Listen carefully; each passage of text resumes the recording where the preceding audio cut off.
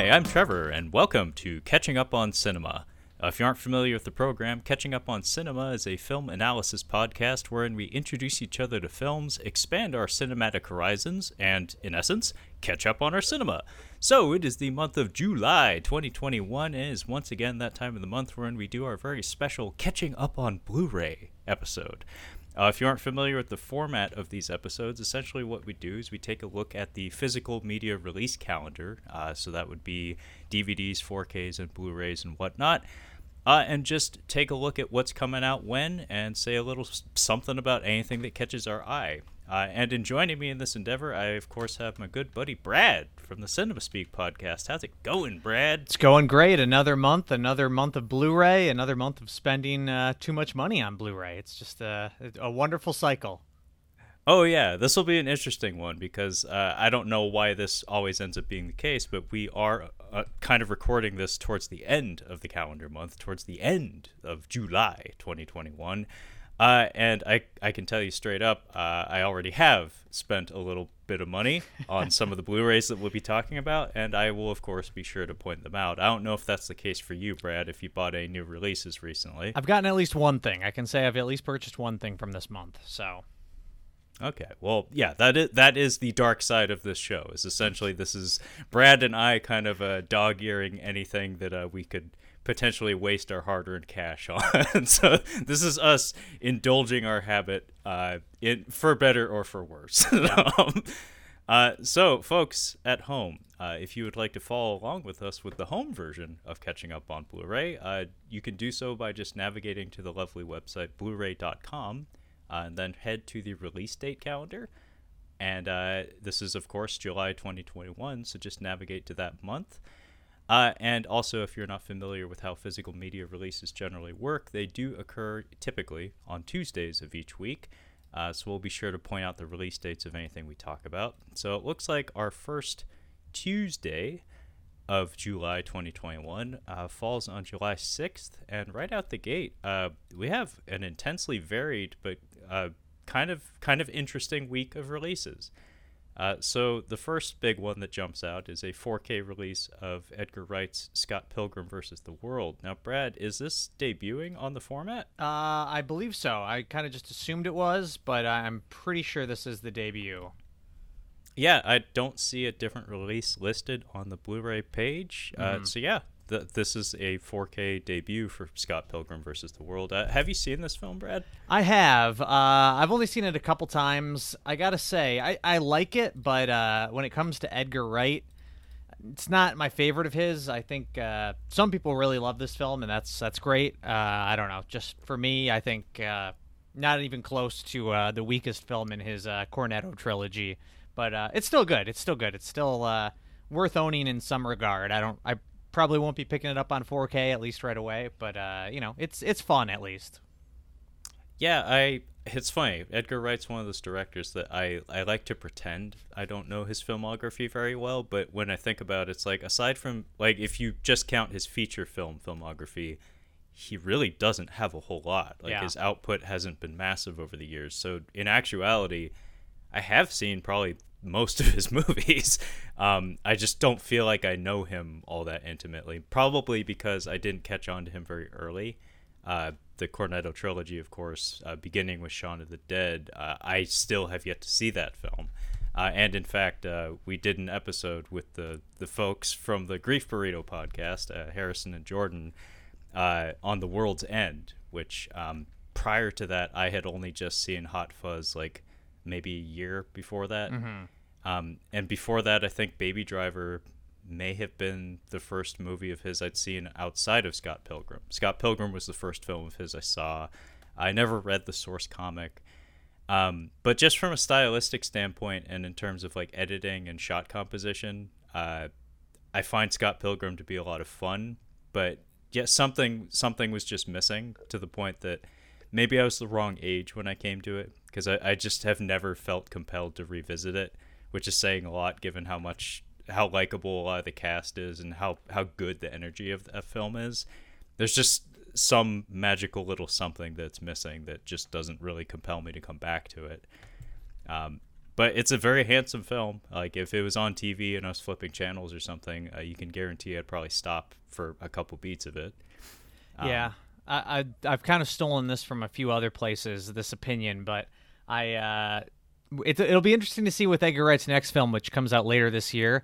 I gotta say, I'm wondering if the more I see from him, the more I think the strength of that Cornetto trilogy is in Nick Frost and Simon Pegg, and maybe Simon Pegg being a co-writer on the script, because Baby Driver and Scott Pilgrim, like, they're well-directed movies, but they're not doing it for me quite like that trilogy. So I'm wondering if like Edgar Wright needs Simon Pegg and Nick, like maybe that's the dream team. I don't know. I mean, now that you mention it, like I said, I'm not an aficionado on the man, but you might be onto something there. Yeah. Because, yeah, Baby Driver should have been a lot better than it was. Again, I can't put my finger on exactly what was wrong with it. My gut tells me tone and pacing. Like, it reached way farther than it really should have.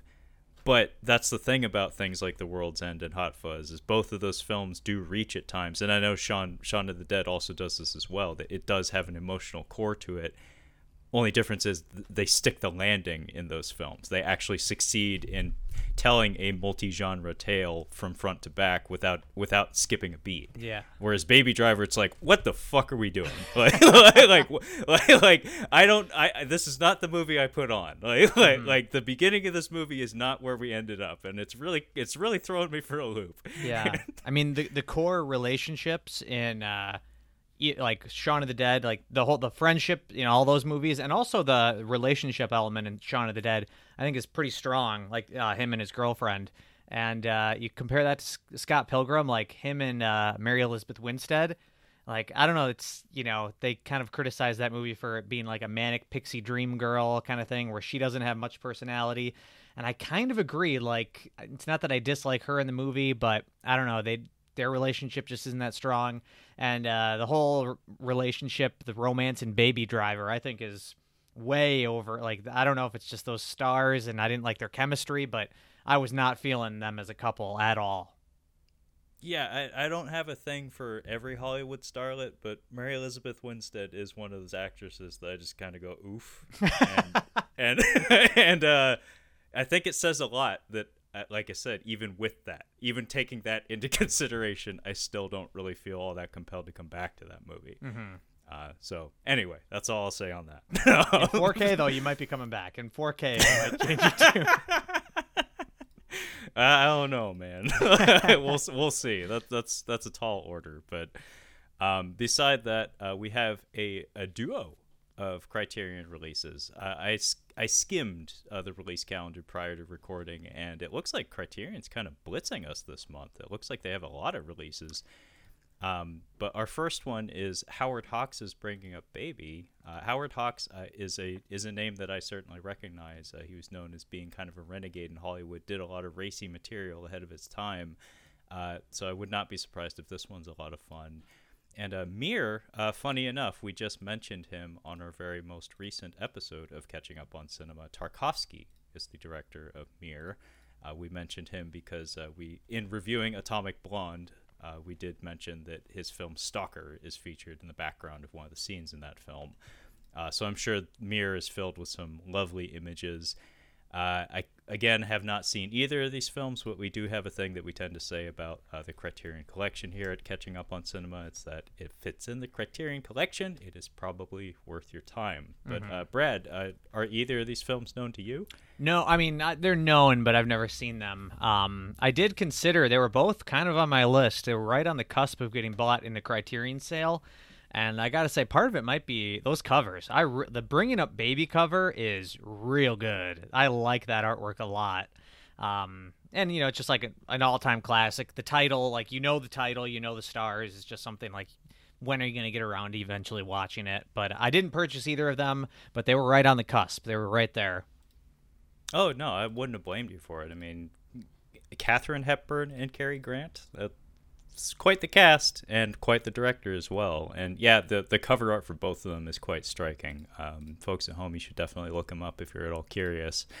But beside that, Is this a debut on 4K, Brad? We have Doctor Strangelove from Stanley Kubrick on 4K. Yeah, on 4K it is. Yes.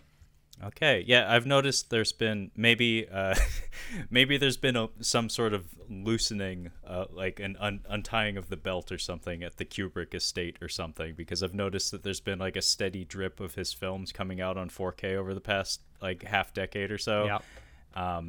Have you read any reviews on the quality of this disc? I actually no, I haven't looked into it too much. I'm quite a few behind because I have a digibook of this, and then it did get released through Criterion on Blu-ray, and now it's coming out on 4K. And I still only have the crappy digibook, so I definitely need to upgrade. It's time. Okay, well, Blu-ray.com gave it a 5 out of 5 in terms of visual fidelity, so that's pretty high praise. Beautiful. That's high praise, Beautiful. as Nicolas Cage would say on SNL. And beside that, Brad, is this a Paramount Presents disc? Yes, Paramount Presents of 48 Hours and Another 48 Hours, which I'm pretty sure have been on Blu-ray before, but I think they were out of print. So I just actually recently watched 48 Hours for the first time. It was pretty good. Didn't like blow me away or anything. So I don't know. Probably won't be picking these up. I kind of kick myself because I think I watched it and then found out like within a week that it was coming out through the Paramount Presents line. And it's like, I mean, it was free on Amazon when I watched it, so I saved myself some money, but wouldn't have minded putting that on my shelf.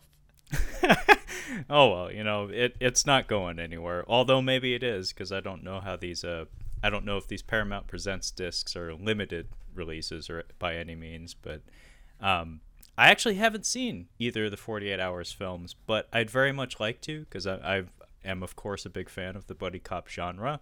These are some of the earliest examples of that. And not only that, I think at least the first one was directed by Walter Hill, who is kind of like a champion of tough guy cinema.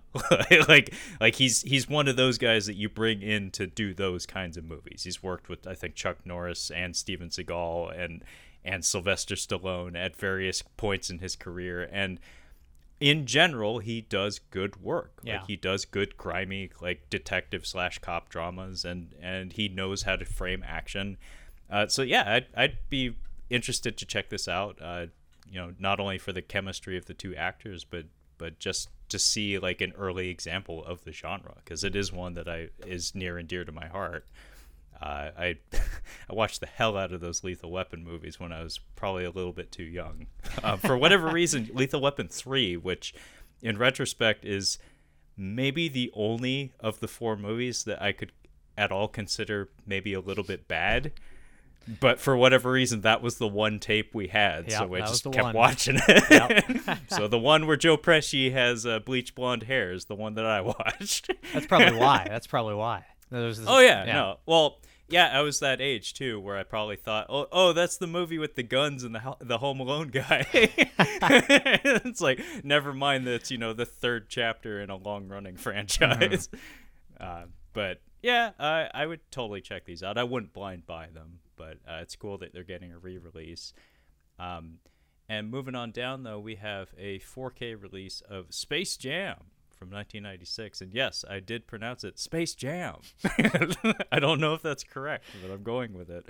I'm not gonna repeat the story because I think I mentioned this last time I talked to you, Brad. But I did see this film in the theater, and I was deeply embarrassed to be in that theater during the opening credits of Space Jam. Yeah. Didn't you say you were afraid you were going to get beat up or something, or that was on a recent episode or something? I had a sneaking suspicion that like some kid from my school was going to see me in there and like beat my ass like in the theater or something. Yeah. Reminded me of the kid in Home Alone who got beat up for wearing dinosaur pajamas or whatever. Yeah, no, it was it's a memory that's deeply ingrained, where it's just like I'll never forget that moment, because I actually wanted to go see that movie. The marketing campaign was relentless. Space Jam was everywhere, and I just remember sinking into my seat in the theater and just being like, oh my god, I can't be here. And then after the titular Space Jam song ended, I I kind of eased into it, and Yeah. I felt a little better. I think I saw Wayne Knight, and I perked right up. I was like, it's Newman. It's Nedry. Yep. He makes everything better. Oh yeah, no, it was either him or Bill Murray that like calmed me right the fuck down, and then the rest of it was just fine. But I have noticed there's a funny phenomenon where like people slightly younger than me, like just like a couple of years younger than me, think this is the bee's knees. Like the fact that I'm saying the phrase "the bee's knees" tells you I'm a little bit older than those people. But yeah, just folks a little bit younger than me. Like it seems like Space Jam is beloved to quite a few people, but for me, it just like I watched it. I wanted to watch it. It didn't end up being as good as I wanted it to be. But you know, I was like 9, so it was the wrong time, I guess. Yeah, I'm with you. I don't know. I never really had this on as a repeat watch when I was younger, and I don't know. Never. I've seen it, but it never really connected with me much. So I probably won't be picking this one up on 4K. I was kind of curious to revisit it before seeing the new one, but probably not going to happen. Well, let me ask you, Brad. Are you going to see the new one? I will see it. I just, I mean, I've got a month before it goes off HBO Max. Yeah, you have a bit of a project going on the Cinema Speak podcast, yeah. don't you? The question is, who am I going to force to watch it within the month before it expires? Well, if you can't get any one of your, actual friends to do it, I'll volunteer. I will volunteer as tribute. I might have to hold you to that. You do know it is an hour and 55 minutes, right? Motherfuck, are you serious? Yeah, that's why I'm like, ooh, this is yeesh. Ooh, you got some splaining. I might be able. I might have somebody else who's willing. I'll let you know. I'll let you know. Okay, well, I'm on deck just in case. But yeah, folks at home, if you're not aware, Brad's podcast, he reviews more contemporary cinema on the Cinema Speak podcast, and he's kind of taking it as a personal challenge to. I don't know if you plan on doing full episodes on all of them, but basically he's going to review all of the HBO Max simultaneous streaming and theatrical releases as they come out. Yeah, so you got to do Jam, A New Legacy, or whatever the fuck it's called, it's in line. It's got to happen. I think got a month. I think this will be the worst one. I think from here on out, it'll be uphill. Like all of them, kind of looking like, yeah, I can get down with that. We can review that. This is the one where it's like, this one I would not be seeing or reviewing if it wasn't for that commitment I made. But you got it's a game changer. You got to do it. They changed the game. Well, whatever, Brad. I appreciate that you're a man of your word, but I feel for you, man. Like sometimes you blew it and you just don't know it until you run into a speed bump in the form of Space Jam: A New Legacy. Beside that, though, we have a very curious release of Howard the Duck on 4K. Holy shit. This is debuting on the format. It's also arriving in Steelbook form as well. This is the movie that George Lucas would very much like to take out back and put to in its dome. But it exists. Sorry, George. It's directed by, I think, George... is this Robert Zemeckis, I think? Is it? I think so. It Oh, has his geez. fingerprints on it. No, it's William Huyck. Okay. Who is not known to me, but I think Zemeckis may have also played a part in producing it or something. But we got Jeffrey Jones and Leah Thompson and Tim Robbins, the man that does favors, in there. Have you seen this movie, Brad? I have not. I'm definitely curious, and I gotta wonder, is this coming out because have you heard the stuff with Leah Thompson pitching like a Howard the Duck sequel or reboot or something to Marvel? I was not aware of that. So, I guess I don't know how recent this is, but there's an article here. I saw the headline from the AV Club, and it says Leah Thompson says Marvel Studios actually liked her Howard the Duck reboot pitch. Wow. Well, I mean, Howard the Duck has been featured in the MCU to some extent. I can't speak for the Loki series. I know that deals with like multiverses and whatnot, but he was in the stinger for I think it was Guardians of the Galaxy, and of course he is technically a Marvel Comics character.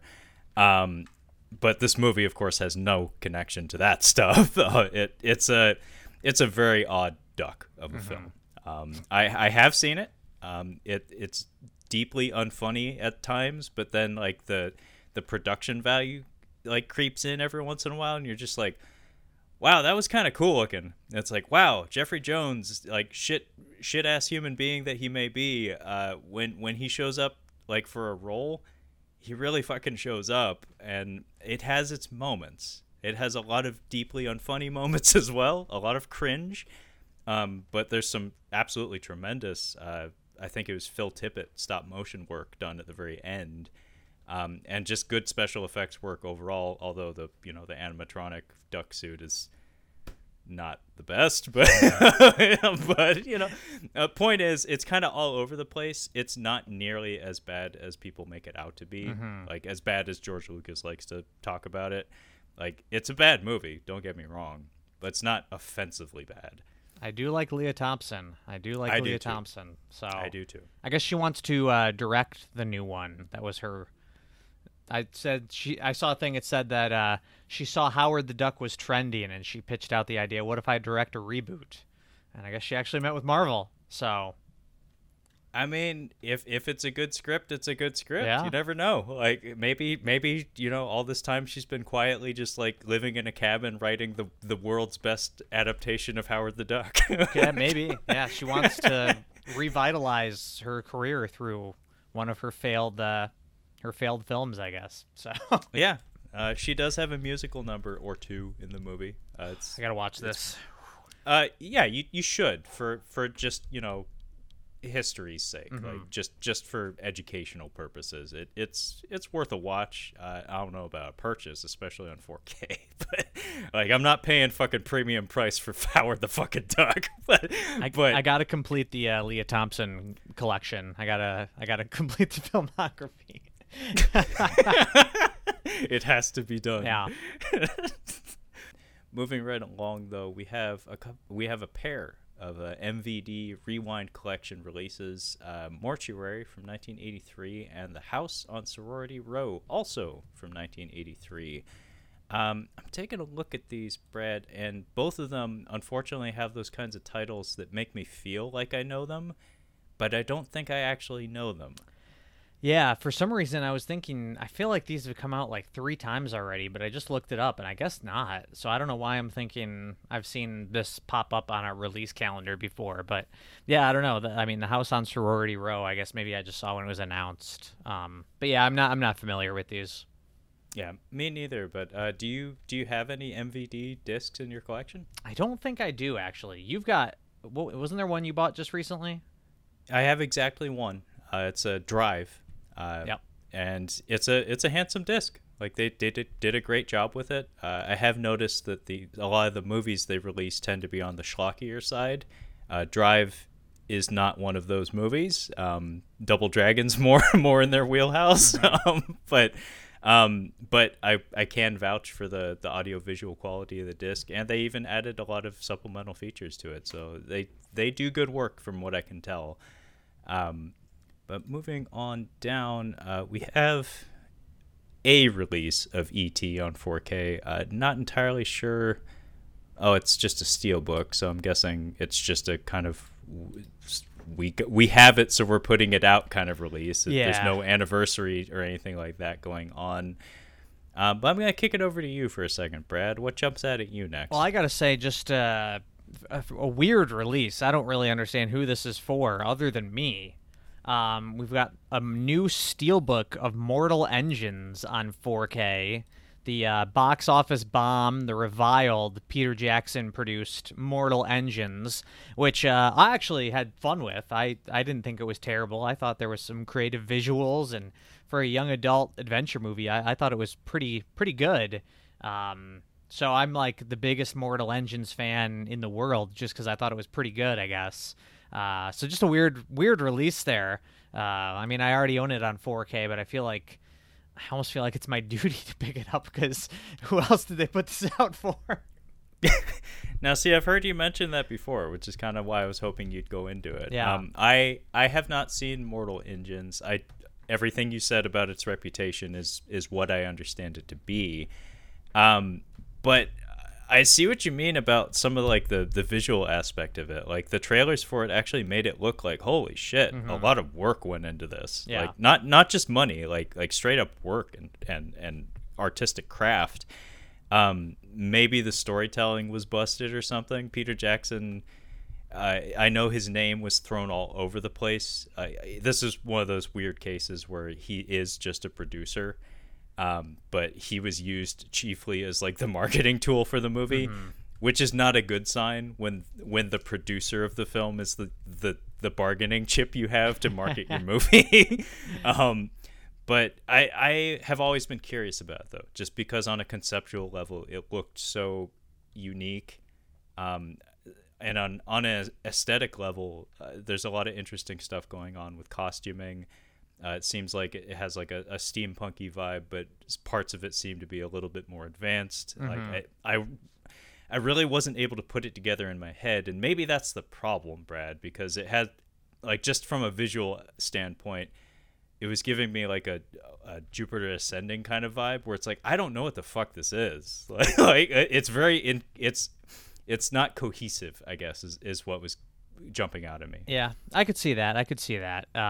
But yeah, I just I liked the whole idea of these like moving cities, and I thought there were a few good set pieces. The last act of the film, definitely it falls apart. The last act is pretty horrendous. But I will say that I only saw it the one time in theaters, and everybody thought I was so cuckoo bananas for liking it. So I've continued to defend it again and again and again over the years.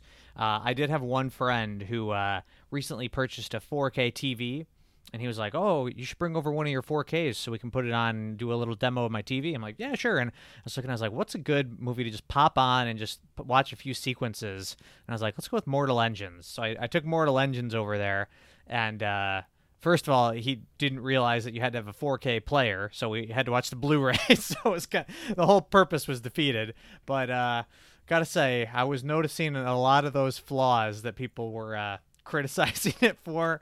I was like, maybe I've oversold this. Well, at least you can be honest about that. Yeah. At least you can backpedal a bit and not feel bad about it. A movie is going to be a little bit different every time you come at it, but the trials and tribulations of setting up a 4K system. I do not miss that part of my setup. Tell me, Brad, did you fuck up and get the wrong chords? Because I did. well at my friend's, like, I guess he thought that PS4 had a built-in 4K player, and so he was like, "Can we watch it on this?" And I was like, "I don't think so, bud." And so we ended up having to watch it on Blu-ray. So that was on him. That was on him. Okay, well, I'll never forget when I got Aquaman on 4K and my player gave me an error message saying, "Your cords are too dumb. Okay. Go buy more expensive ones." And I was like, well, fuck. You're already in. Thanks, Aquaman. Yeah, you're already in the hole. You got to go buy them now. It's not like you can just be like, no. I was like, well, I'm not going to watch Aquaman. Yeah. But yeah, I hope your buddy like got his 4K system figured out. But yeah, I would totally watch the Mortal Engines. I would totally watch this movie. I wouldn't blind buy it, especially in Steelbook 4K. Yeah. But I've never forgotten about it. I kind of like over the course of all the conversations we've had, Brad, you've probably noticed that like these slightly off the beaten path movies are kind of the ones that I live for. It's like not necessarily even underappreciated, just underseen, I guess, those kinds of movies. And much like you and your cult cinema, your horror films, your Vinegar Syndrome pickups and whatnot, it's kind of like that for me, where it's like I like those off the beaten path blockbusters that should have been but never were. And this is certainly a strong example of that. I think a big part of why it flopped too is that I can't name a single person in the cast that could sell the damn thing. Huge cast featuring Hugo Weaving, and that's about it. Of all the names listed, he's like fourth or fifth billed. Yeah, and that's literally the only one I know. Which again falls back to why they probably used Peter Jackson as the marketing tool. Because it's like, who do we got? It's like, we got the guy from New Zealand that didn't actually make the thing. I was like, well, fuck. But it's funny too because my girlfriend really likes young adult like fiction and cinema, so I bet she would actually like this. Mm-hmm. I don't know if she's seen it. Maybe she has because she has watched a lot of this shit. But I'll have to ask her actually. Check it out, man. Check it out. Yeah. But let's move on. So I'm just going to skim over a few releases here. That we have an Emmanuelle movie from 1978. Of course, there are gobs of those, and there are lots of naked breasts in all of them, I'm sure. And fittingly enough, we have a film called Icy Breasts from 1974. That is quite the title. There are no breasts on the cover, though. The only female is facing away from us. We have another Emmanuelle movie from 1976. We have The Black Marble, The Road to Selena, and then we have an Arrow release of something called Threshold from 2020 that has the right color palette to sell in 2021. But beyond that, I don't know what this is, Brad. I watched a trailer for it. I don't really remember what it was either, but I do want to call attention to the fact that Arrow Video had to do another disc replacement with this release. There was an audio issue. I don't even know what the audio issue was, but they released a statement. They're doing a replacement program, so I mean that's good that they're owning up to it. But man, I tell you, Arrow has been having a lot of botched releases in the last few months. They are becoming a bit of a scream factory, and I was holding them to a pretty higher standard, and I don't know. It's at least they're owning up to it. You can get the replacement, but they've had quite a few lately, and I think some people are speculating could be because of the pandemic. They haven't had the resources to go through and really make sure these releases are fully top notch and there's no issues. So they have to put them out, and then people notice them. So I mean that could be part of it, but yeah, it all started with the Donnie Darko one, and it's just gone on from there. Yeah, I really don't. I can't really conceive of a reason as to why this sort of thing would happen, but that's a little bit alarming. That's increasing in regularity. Mm-hmm. But in general, I know Arrow to be a very solid disc publisher, so that's unfortunate. But I'm gonna kick it back to you, Brad. What jumps out at you next? Let's see here. I mean, we can mention a couple of releases from Cauldron Films. I don't know too much about them. The Crimes of the Black Cat and Beyond Terror, which maybe we've even mentioned them on here before. I think these are just like the standard edition versions because I know these have been out before. I'm pretty sure Crimes of the Black Cat is a giallo, and Beyond Terror sounds, from what I remember, it's like a part supernatural, part biker movie. Aren't there like werewolves involved, like biker werewolves? Sounds kind of like just like throw in the whole kitchen sink kind of thing. And I don't know any Cauldron Films releases, so I'm kind of curious to pick these up. I don't know. We'll see. Actually, there's weirdly the Cauldron Films. I don't know when they come out, but they're putting out these really low budget found footage movies. And everybody's like, oh, man, Cauldron Films, this is terrible. These releases look like trash. What are you doing? And I'm kind of like, I'm actually more interested in those low-budget found footage. Like, that actually seems right up my alley in a way. So those might be the first ones that I buy. But I have heard these releases are pretty good. Okay, well, be sure to let me know whenever you do pick up a Cauldron release, because I don't own any of their stuff. I'd be very curious to know what you think of them. Mm-hmm. But I'm just going to point this one out really quick. I don't know a damn thing about it, but it's from 2021, and I think it's important to point out contemporary releases. This is called Dark Spell, and it is extraordinarily Eastern European, based on the names of all the people involved in the production. And it's a Shout Factory disc, which is a little bit surprising. But yeah, apparently it came out this year, so it's brand fucking new. We have Silat Warriors, Deed of Death from 2019. This is a Hayya original. So this is tied in with the Hayya streaming service, which of course deals in martial arts films. This is an Indonesian film. I would love to pretend that I know all sorts of things about this. Normally that's the case with martial arts films and me. I don't know a damn thing about this. But it's an Indonesian martial arts movie, and they're proudly advertising it for their streaming service. So I would imagine it's not half bad. Normally, you don't hitch your wagon to a busted ass star, but bopping on down. Just want to stop for a second and point out the cover art for the Ringmaster, Brad. That makeup. What year did Joker come out? Oh yeah, that's definitely. I'm getting that vibe. Yeah, I it's a little close. I'm more intrigued by the pull quote there. Hostel meets The Purge. I don't even know what to make of that. Like, those things don't go together. Yeah, I mean, because the Purge is people trying to get in, and Hostel is people that are stuck. What? And also, the plot synopsis on Blu-ray.com seemingly has nothing to do with the photo, the Joker photo. It says, during the night of the biggest sports final of the year, 2 girls working in a gas station experience strange incidents. Is it just staged pranks, or is it something of a more aggressive intent? So not even any mention of a circus or a ringmaster or anything. This is bizarre. Well, cover art does a lot to move products sometimes, so maybe this clown figure isn't even part of the film. Maybe they just needed a way to sell it.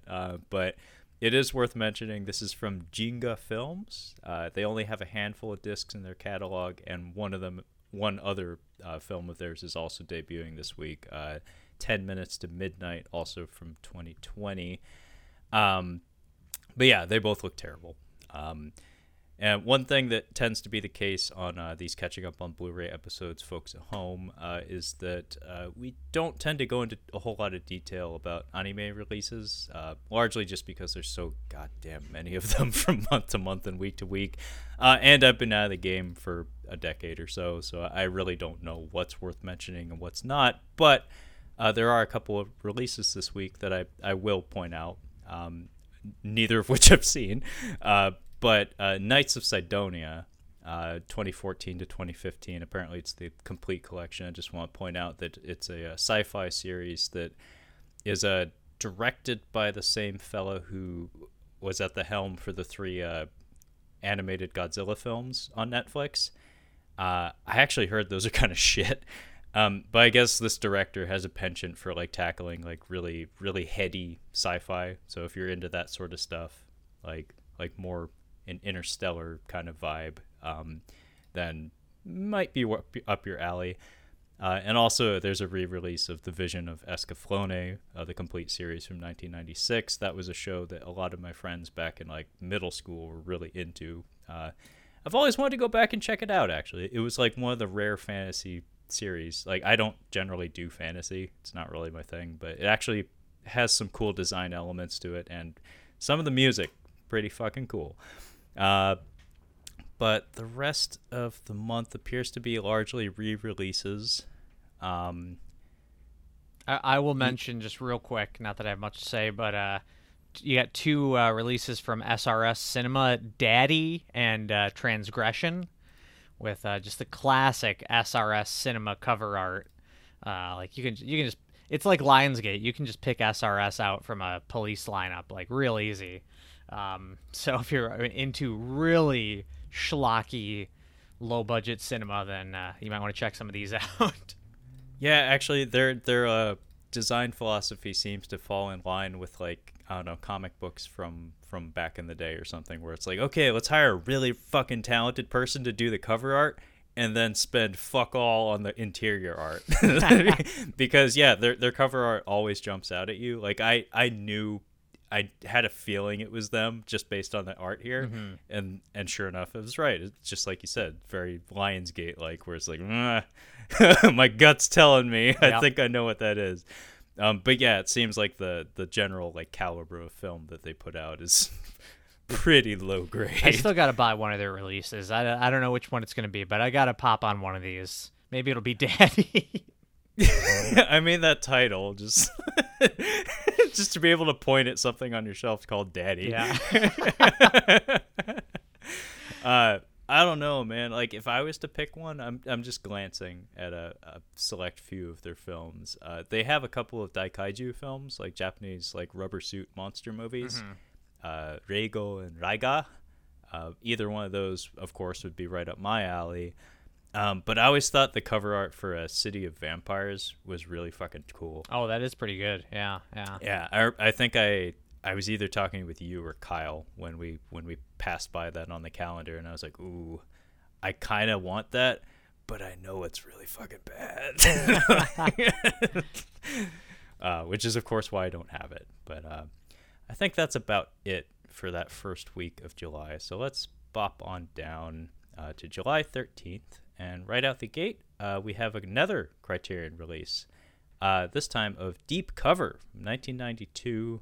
This is holy shit, is this directed? It is directed by Bill fucking Duke. Yeah. I might buy this shit because I love Bill Duke, and I saw a selection of screenshots from this disc on Twitter the other day, and holy shit, it's gorgeous. Mm-hmm. And it's got Lawrence Fishburne and Jeff Goldblum. It's got a lot going for it. And it's directed by Bill Duke. I'll admit, maybe this is embarrassing. I don't know. Until this release came out, I had no idea that Bill Duke was also a director. I didn't know.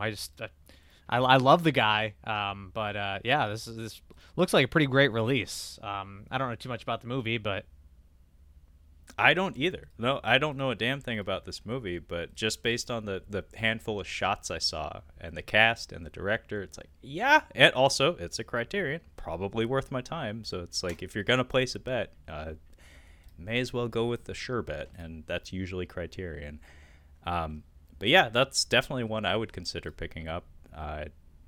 We also have a steelbook of Almost Famous on appears to be a 4K disc. Mm-hmm. Is this debuting on 4K? It appears to be the case. Yeah, I think so, yeah. Yeah, I don't know. I'm not a huge fan of this film. I don't know. For some reason, it just seems like there's been so many releases and different versions. Like, you got that bootleg version or whatever. I'm sick of it. I'm done with Almost Famous. Yeah, I remember it getting a lot of buzz when it came out. It's a name that comes up every once in a while. I don't have any conception of it in my head as to what it is or what its significance might be. But again, it is one of those movies that comes up in conversation every so often. So I feel like it certainly has value, and you can tell that by how many times it's been re-released. But yeah, I don't know a whole lot about it. So this is one of those movies that I'm frankly kind of surprised I haven't accidentally seen by now. Yeah. Philip Seymour Hoffman's great in it. I mean, it's kind of, I own it on Blu-ray, and at one point I was, like Leah Thompson, I was going to try and own all of Philip Seymour Hoffman's films, and so I did purchase this and watch it, and I was like, I mean, I love Philip Seymour Hoffman in it, but the rest of it didn't really do much for me. Well, I mean, a little bit of Hoffman goes a long way, man. Mm-hmm. Yeah. Always. Beside that, we have a Shout Select release of The Pianist, which I'm sure has been out on Blu-ray before. At least I would expect that to be the case. I'm pretty sure, yeah. Yeah. And we also have a pair of Guy Ritchie releases this week. So Synergy. We have Snatch on 4K, which is debuting on the format. There's also a steelbook of it with some... I really don't like that cover art, Brad. Yeah, not going to lie. I kind of don't like that. It's not great. And also his newest, which is, of course, Wrath of Man, which I believe you reviewed for the Cinema Speak podcast, correct? Yeah, I really liked Wrath of Man. I'm honestly kind of pissed that it's not getting a 4K release. Like, you can buy it in 4K on iTunes, but no physical 4K. Kind of insulting. I mean, just thinking about it, like, I feel like if they put out Wrath of Man 4K and Snatch 4K on the same day, I feel like they would sell more Wrath of Man 4Ks because it's a new movie. Like, it just seems bizarre. Like, why would you put out Snatch on 4K and not Wrath of Man? I don't know. Yeah, it's stuff like this that makes me furrow my brow and start to try it, like, and fail at trying to wrap my head around, like, the logistics of and the budgeting of disc printing and distribution. Because this is a very questionable decision, because this movie is well regarded. Yeah. Like I saw this at or near the top of a lot of critics I really like favorites of the year. Mm-hmm. And we're heading into August, so there's not a whole lot of year left.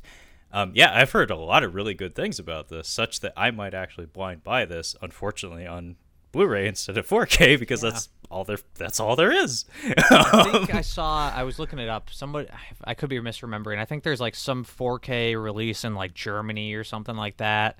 So, I mean, I'm kind of like maybe they'll do a release it down the road on 4K. I'm kind of holding out, but who knows?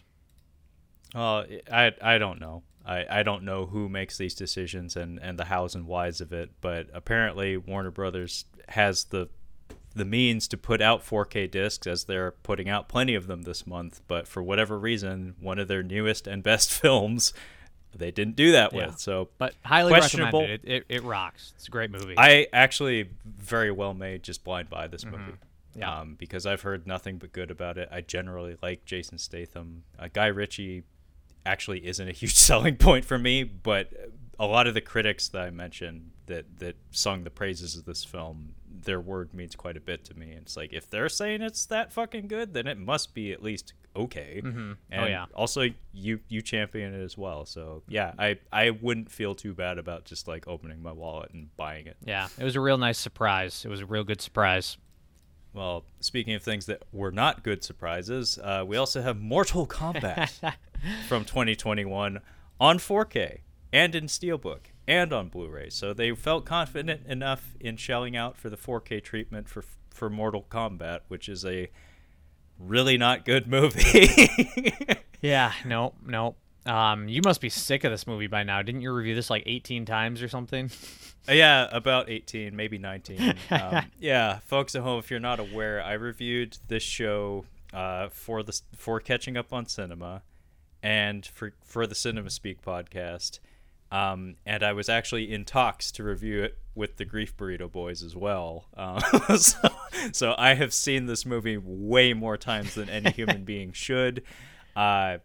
It's really not good. Like it has not a whole lot going for it aside from a couple of cool cast members, but what's done with them is utterly disappointing. It's a really not good action martial arts film that is not very good at living up to the source material. They're fairly loyal to like the story and like the canon and whatnot, but in terms of like giving you the goods, like giving you what you want, aside from some like legit kind of awesome gore, the action component of the movie is severely neutered. Like they really didn't have a fucking clue of how to edit and shoot this shit. It's really, really a shame, because I actually was hoping they'd do something good with it, and it does have good people involved in it, but it is not the sum of its parts. But that's about all I have to say about that after 6 hours of fucking reviews for that. Yeah. Bummer. Yeah. Yeah, makes me think of Jim Carrey and Batman Forever. Bummer. We have a collector's edition of House of Wax from Shout Factory from 2005. Is this the Paris Hilton one? Yeah, it is, which I've never seen all the way through. I've actually seen a lot of people lately kind of defending this one. I think it was kind of written off when it first came out, but a lot of people going nowadays, no, it's actually a pretty solid slasher. And yeah, this one might be a pickup for me because, like I said, I've never seen it all the way through, and definitely one that I should watch. So yeah. Yeah, and Shout Factory / Scream Factory, they'll definitely give it solid treatment, so it'll be a worthwhile disc to bring into your home, even if the movie's not amazing. And I don't think anybody buying the 2005 version of House of Wax has the highest of standards set for it. So yeah. I think you should check it out, Brad. And it does feature a not too overly long, but a short new interview with Paris Hilton. So if that's a selling point for you, she is on the special features. Well, actually, like, I haven't been paying attention to this stuff, but I think I heard rumblings or something that she's kind of having a resurgence of sorts. Like, she's rebranding herself successfully. She's got a cooking show coming out on Netflix, I heard about, or something like that. Yeah, I've noticed that that's kind of a thing lately, like reassessment of like previously discarded toys, where it's like, that person that everybody kind of had a laugh about being a waste of flesh. It's like, actually, no, they weren't half bad. So I guess good for her. But yeah, I haven't seen that one. I think it's a remake, and I think my dad liked it. Okay. Like the original House of Wax. It wasn't House of Usher. I think it was either that or some sort of museum film. But I remember him telling me about this scene where like somebody puts up a pair of like binoculars or something to their face and like a couple of needles jab them in the eyes. Ooh. Okay. Yeah. Something from his childhood that of course he never forgot. Yeah. Anyway, let's move on down. It looks like Saving Silverman from 2001, I think, is debuting on Blu-ray. So if you're really into that movie, now is the time. We have a Criterion release of Working Girls from 1986. I think it's funny that our director's name is Lizzie Borden. Yeah. Isn't that the gal that took an axe to her folks or whatever? I believe it is. Yeah. Different person, I believe. But just kind of fun. Yeah. But I don't know this film, but again, Criterion, probably worth your time. And I'm at a loss here, Brad. Ball is to you, sir. What jumps out at you? I mean, I think it's the first time it's out. SpongeBob movie, Sponge on the Run. This was like supposed to be a theatrical SpongeBob movie, and it got dumped on Paramount Plus, and I've heard literally nobody talk about it, which is a bummer because I actually do like SpongeBob. And I think that's the first time it's out this week. I could be wrong, but who knows? Who cares? Who's going to watch that crap? I'm not going to watch it, but, SpongeBob, I would like to pretend that it was after my time, but I watched SpongeBob when he was new. Oh, yeah. And I enjoyed him. Yeah. Like, I kept up with Nickelodeon a little bit longer than most probably would have expected. Like, I got some Cat Dog in there. Oh, yeah. I got some Cat Dog. Heck yeah, dude. Hell yeah. Yeah, and Angry Beavers was awesome. Yep. Those were my guys. Actually, Cat Dog and Angry Beavers those were kind of my guys for a good solid minute there. But SpongeBob was always kind of a close second to them. But my God, the longevity on that fucking sponge. Like, he just will not die. Yep. Now it's kind of remarkable. It's coming back because the kids that grew up on him, they're having kids, and they're in. They've made it. They've just got to keep that cycle going. Yeah, the immortal sponge.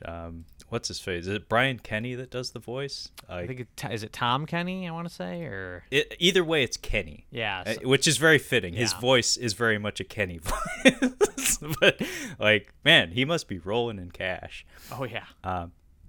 We have something called the Monster Collection from 2015 to 2019. Wow, this is a strange little box.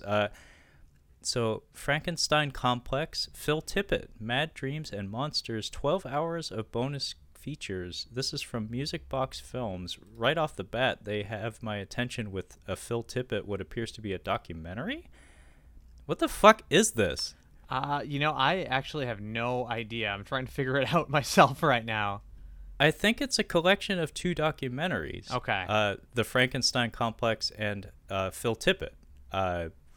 I love Phil Tippett. I mentioned him during the Howard the Duck talk there. He kind of picked up Ray Harryhausen's torch, and then modernized the craft. He specialized in integrating like stop motion into live action and whatnot. Because of course we have Selleck, the Monkey Bone guy. He would of course go on to kind of own the stop motion space and all those people at Leica and stuff. But in terms of like integrating the two, like live action and stop motion, Phil Tippett kind of carried the torch for quite a while, and he really did some amazing stuff. But this looks fucking cool. Like, this looks right up my alley.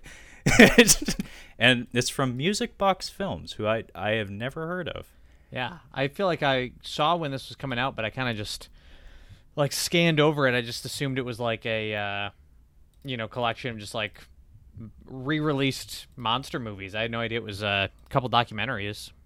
Well, that's what it looks like, because I see a gremlin in there. I see the werewolf from An American Werewolf in London in there. Folks at home, basically the cover art is like a cabinet filled with monster props, and I want to say this is just a pair of documentaries, probably about makeup effects and creature creation in cinema. Yeah. Wow, I am gonna leave this window open and maybe check this out because this is exactly the kind of stuff I like. Calling it the Monster Collection, maybe not the best name. I'm not. That's what it's pretty shit. That's Brad. what misleads you. Yeah. It's pretty terrible. Yeah. It's totally nondescript. Folks, Brad and I have been talking about this for like 3 minutes now. We still have no idea what it actually is. So, from a marketing standpoint, you done fucked up. But maybe you'll get my money, maybe you won't. But let's move on. We have several 1940s releases. Appear to be from a mix of publishers. At least one of them is Warner Brothers. That would be Objective Burma, 1945. Alias Nick Beale, from 1949. Larceny, from 1948.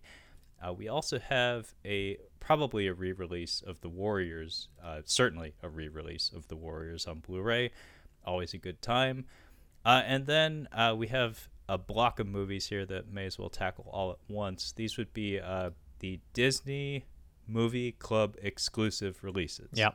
So it seems like more and more we're going to have to be talking about these, Brad, whether we want to or not.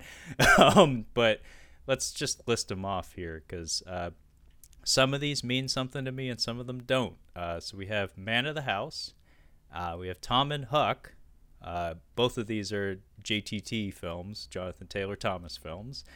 The Big Green and A Kid in King Arthur's Court. Now, Brad, do any of these movies mean much of anything to you? Literally nothing. The only thing they mean to me is that two of them are Jonathan Taylor Thomas movies.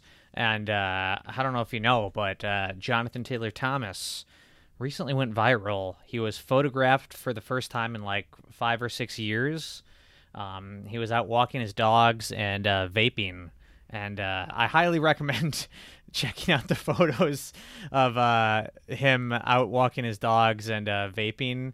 It is just like such a mood. It is like the perfect, like he just looks like he's just so done with just like, probably because somebody's trying to take his picture and he's just like, God damn it. But it's just like the funniest picture, him just with his like vape in his mouth and just like he's got like a beard and it's amazing. So maybe that was viral marketing for these releases. Who knows? I mean, very coincidence, right? Maybe. I wouldn't be surprised. I mean, those folks at the Disney Corporation, they know a thing or two about marketing and synergy. So yeah, the timing could be right for dishing out those Jonathan Taylor Thomas products from the 90s. But man, that kid was a thing. Holy shit. I never gave two shits. We never watched Home Improvement in the house. Actually, like I brought this up at a family dinner recently. There's like, I get the sense that like wholesomeness just wasn't welcome in our home growing up because like all of those like TGIF films, like any fucking sitcom with a moral at the end or whatever, we didn't watch any of that shit. Yeah. Like we didn't get any of that shit. Like Full House, nope. Can't be watching that. It's like Family Matters, nope, fuck that. Home Improvement, nope. It's like, no, we watch The Simpsons and occasionally Roseanne and Married with Children. Hey, that's probably for the best, though. I mean, just it doesn't give you any false assumptions about the real world.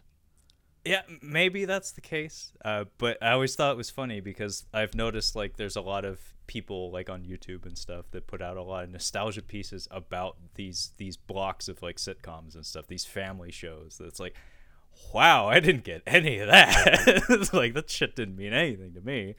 But yeah, on closer inspection, I don't think any of these movies mean anything to me either, Brad. The Big Green, I remember that when that came out because it had the ginger kid from The Sandlot, and A Kid in King Arthur's Court. I remember. I think that was the kid that ended up in American Pie. Okay.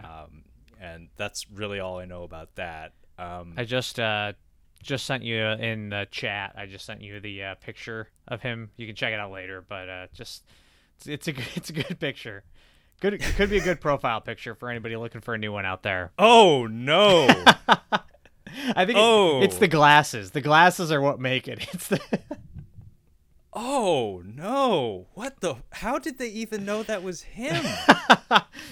I mean, he's been going undercover, man. He's been going undercover. He looks like Bob the Goon from Batman '89.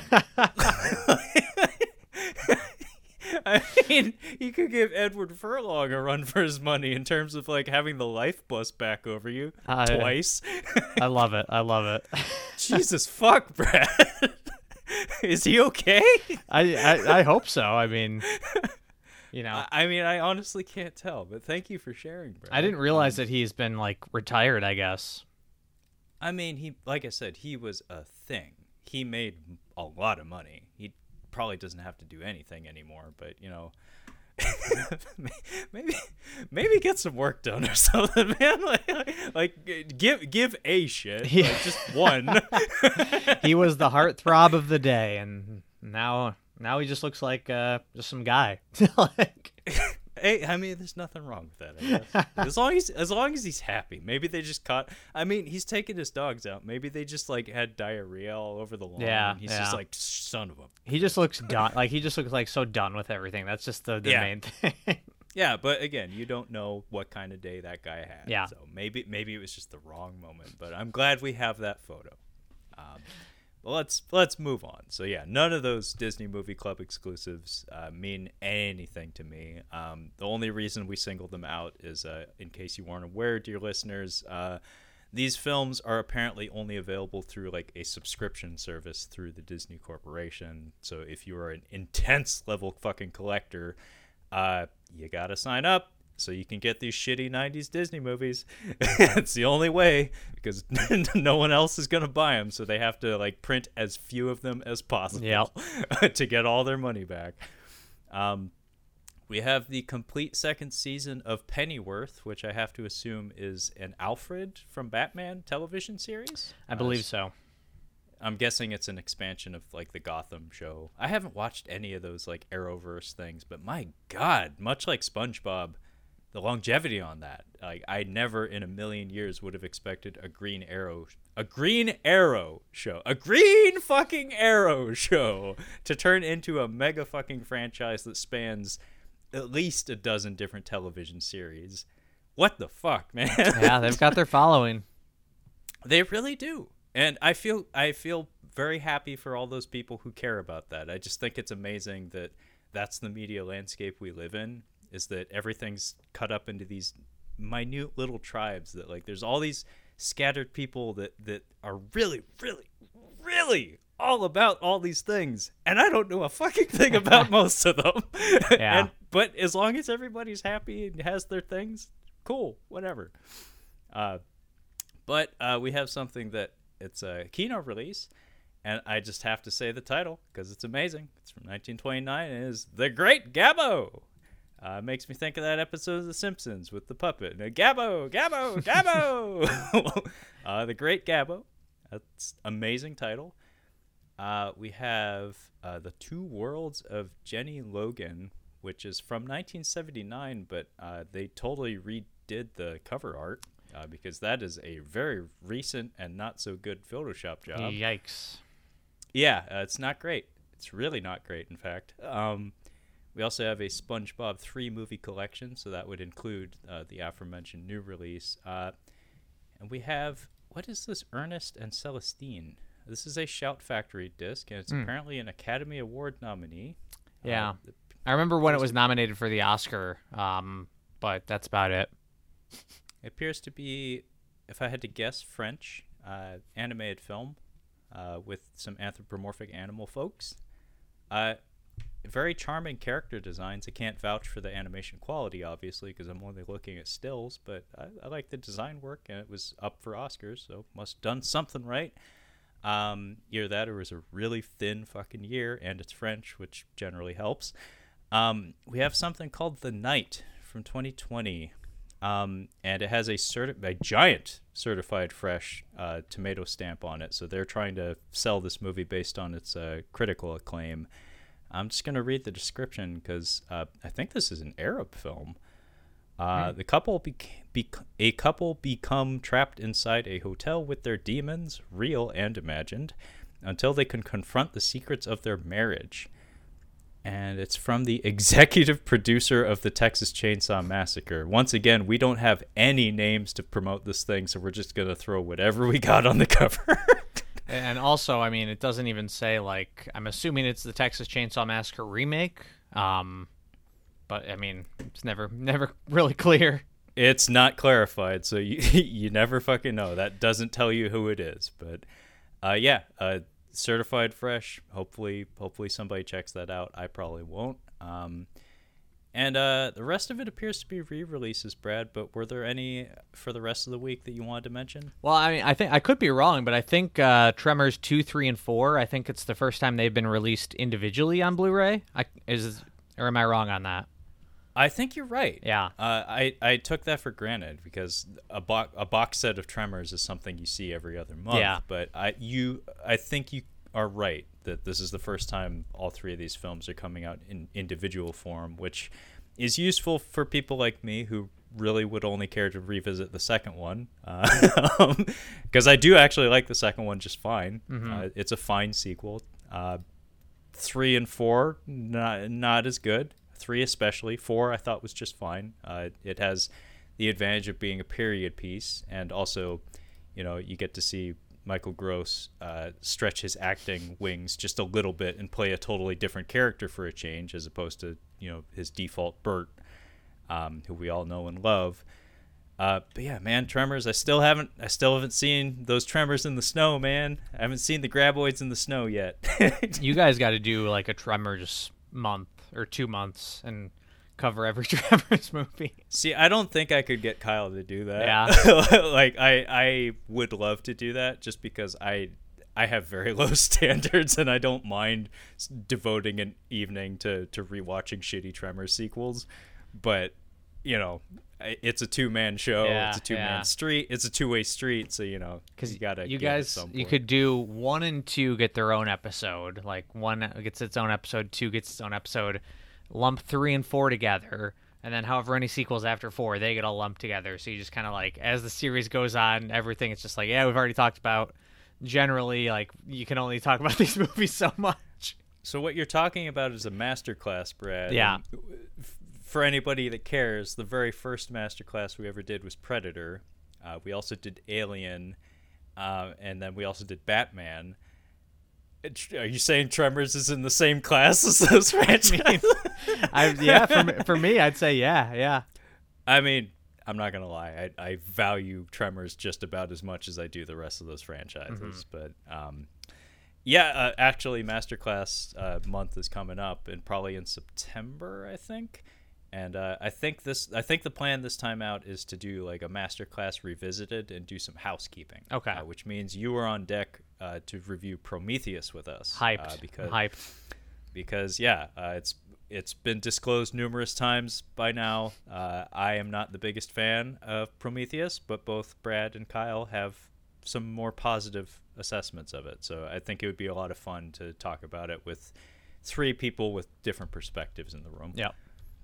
Definitely. But yeah, we'll get to that when we get to it, though. So let's bop on down to the next month of July. That would be July 20th. And right out the gate, we have a disc that I have already purchased and seen. Oh, hell yeah, brother. You got it, too? Yeah. Hell yeah, The Wraith? Yeah. My man. So, Brad, do you want to tell the folks at home why it is you purchased this film immediately? Well, it's not because of the movie, because I don't know too much about the movie, to be honest. Something with a car, I don't know. But it's because it is part of the Vestron Video Collector's Series, and I own every single one with slipcovers. So, of course, I had to purchase this one and make sure I, I can't miss one. So I had to buy the Wraith. And, I mean, the price, this thing was like $12 or something, $11-12. You can't beat that price. Like, I'm so glad they changed these, because they used to be, the first few were like $25-30, and like the last few releases they've redone the price, and now it's like, oh, there's no question you would purchase these.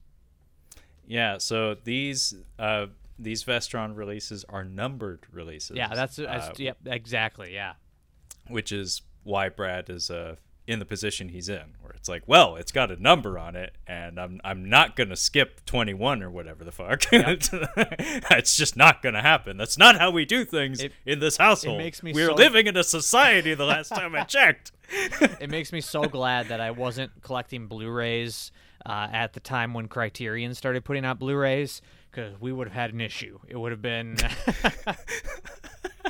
we would have been in deep trouble there. So, but Vestron had started up, and I said, hey, they're putting these numbered spines out, and they're initially they were putting out like maybe 3-4 a year. Now you're lucky to get like 1 or 2 a year, but it's like, yeah, these are easy to keep up on and collect every single one. Why not? Yeah, no, I think it's a fun little project for you. Plus, it seems like a lot of the movies are not half bad. Mm-hmm. Like, I think Waxworks was one of them. Yep. And that movie's not terrible. Yeah, it was pretty good. It has some nifty effects work. I like that they kind of just threw the plot out the window in the finale and were just like, fuck it, just go nuts, Yeah. do stuff. But what happened to Vestron? Because there was a lull in their releasing. Did they like go under and then get picked up by Lionsgate or something? Like, since they've been putting stuff out on Blu-ray, or like before, like the original Vestron? Since they've been putting out on Blu-ray. No, it's just, I don't know. Like, you go on the Vestron forum and on Blu-ray.com in the forums, and people would make jokes like, for like, because long stretches of time there'd be no releases, and they'd be like, oh, the line is dead, the line is dead. And then people would be like, oh, I messaged some Lionsgate insider, and he said, oh, well, they're really busy with their Oscar campaign this year, and then they're going to get on to, and then you'd get like, oh, this guy who produces special features, he already did this. He says he's already got 2 releases done, so there's going to be at least 2 more. And people just like speculating. I don't know. I think it's just a very poorly run, poorly managed, just because it's like Lionsgate is a big company and they've got so many other priorities that like this is just nothing to them. So it just gets really brushed under the rug until they were like, oh, I guess, yeah, we do that, have that. The Wraith, we were going to put that on Blu-ray. Yeah, throw that out. Yeah, whatever. Oh yeah, and if your theory about like manufacturing in regards to arrows, like disc errors and stuff, holds any water, then COVID most certainly probably hurt their operation as well. And yeah, Lionsgate is a huge publisher. They put out so many fucking discs every month. So yeah, I was just curious because the Vestron line did have a pretty significant lull, such that me, somebody who doesn't collect these discs, was like, is it done? Like, it's been a minute. I bought all these and they only put out 19 of them. Like, I think, it was the 19. Like, they couldn't even get to fucking 20. Come on. But yeah, this film that's coming out on July 20th, The Wraith from 1986, starring Nick Cassavetes and Charlie Sheen and one of the gals from Twin Peaks. Was it Audrey? I think so. She has a tan in this, and it was like, she looks way different. But I bought this. I watched it. I actually know this movie by its soundtrack. I have listened to this film's soundtrack dozens of times. Yeah? Nice. Without having seen the film. So when it came out on Blu-ray, I was like, yeah, sure, I'll check it out. And it's not very good. It has some really good car stunts, and Clint Howard is amazing in it, as he typically is. It's really repetitive, though, and not especially thrilling. But my God, the soundtrack. It's fantastic. You got Ozzy Osbourne on there. And one of my personal favorites, because of me being raised on Transformers the movie, there's a band called Lion. It's like a hair metal band, and they have a song called Never Surrender that is like the best song ever made. And it is well utilized in the film, and this was my first time seeing it put to imagery. Okay. And that I popped for that for sure. But yeah, I showed up for the tunes. I couldn't care less about the movie, and yeah, it's an underwhelming film for sure. Like I said, some pretty cool car stunts, but maybe just look up the soundtrack on YouTube or something and give it a listen. Because if you're into that mid '80s kind of like headbanging sound, you won't be disappointed. Well, I'm not, so I probably will be disappointed. But oh well, well, I guess you fucked up, Brett. We're talking hair metal here. There's no new wave. No new wave. No, it doesn't have a it doesn't have that Knight Rider kind of sound going for it. All right. It's more electric guitars and drum kits. But we got, beside that, a Blue Underground 4K release of Dead and Buried, which I believe I know this movie only by it being featured in the In Search of Darkness Part 2 horror documentary, the 80s horror documentary Blu-ray. I paid into the Kickstarter for both of those, and both those documentaries are quite solid. I think they found their way to Shudder or something eventually. So if you have 4 hours of time, maybe check them out. But they made this one look pretty cool. There's some eye trauma in this one. Always a big hit with the kids. So maybe worth your time. And it is a 4K disc. And it seems like Blue Underground, regardless of the quality of the film they're working with, tend to do a good job. We also have a couple of 4K releases of the kind of the most recent G.I. Joe films, Rise of Cobra and Retaliation from 2009 and 2013, respectively. This is, of course, marketing synergy for the Snake Eyes film, the G.I. Joe Origins film, which came out very recently. Have you seen either of these, Brad? Yeah, I've seen them both, but it's been a long time. I think I saw them both in theaters when they came out, and I don't remember much of anything from either of them. I'd be curious to revisit them. I didn't hate them or anything, but I kind of just don't have any memory of literally you could describe anything that happened in these movies, and I'd be like, oh yeah, I remember that, and it didn't happen or something. I have no idea. Yeah, they kind of have that in one ear and out the other kind of feel to them. The first one, it's a little bit unfortunate because it's a Stephen Sommers film, and Brendan Fraser's in there, and Kevin J. O'Connor also has a role in it, I think. And it's just like this is not what as good as it could be. And they kind of tried to make it fun. They tried to get gimmicky with some of the action scenes. It never really finds its footing. Pretty decent cast, honestly.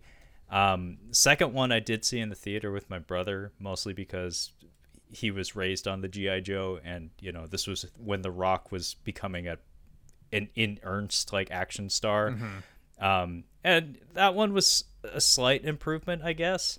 But it's funny, the thing that I think most people remember about these movies is Lee Byung-hun's abs. It's just like if you want the best abs in cinema, look at that guy. Hell yeah!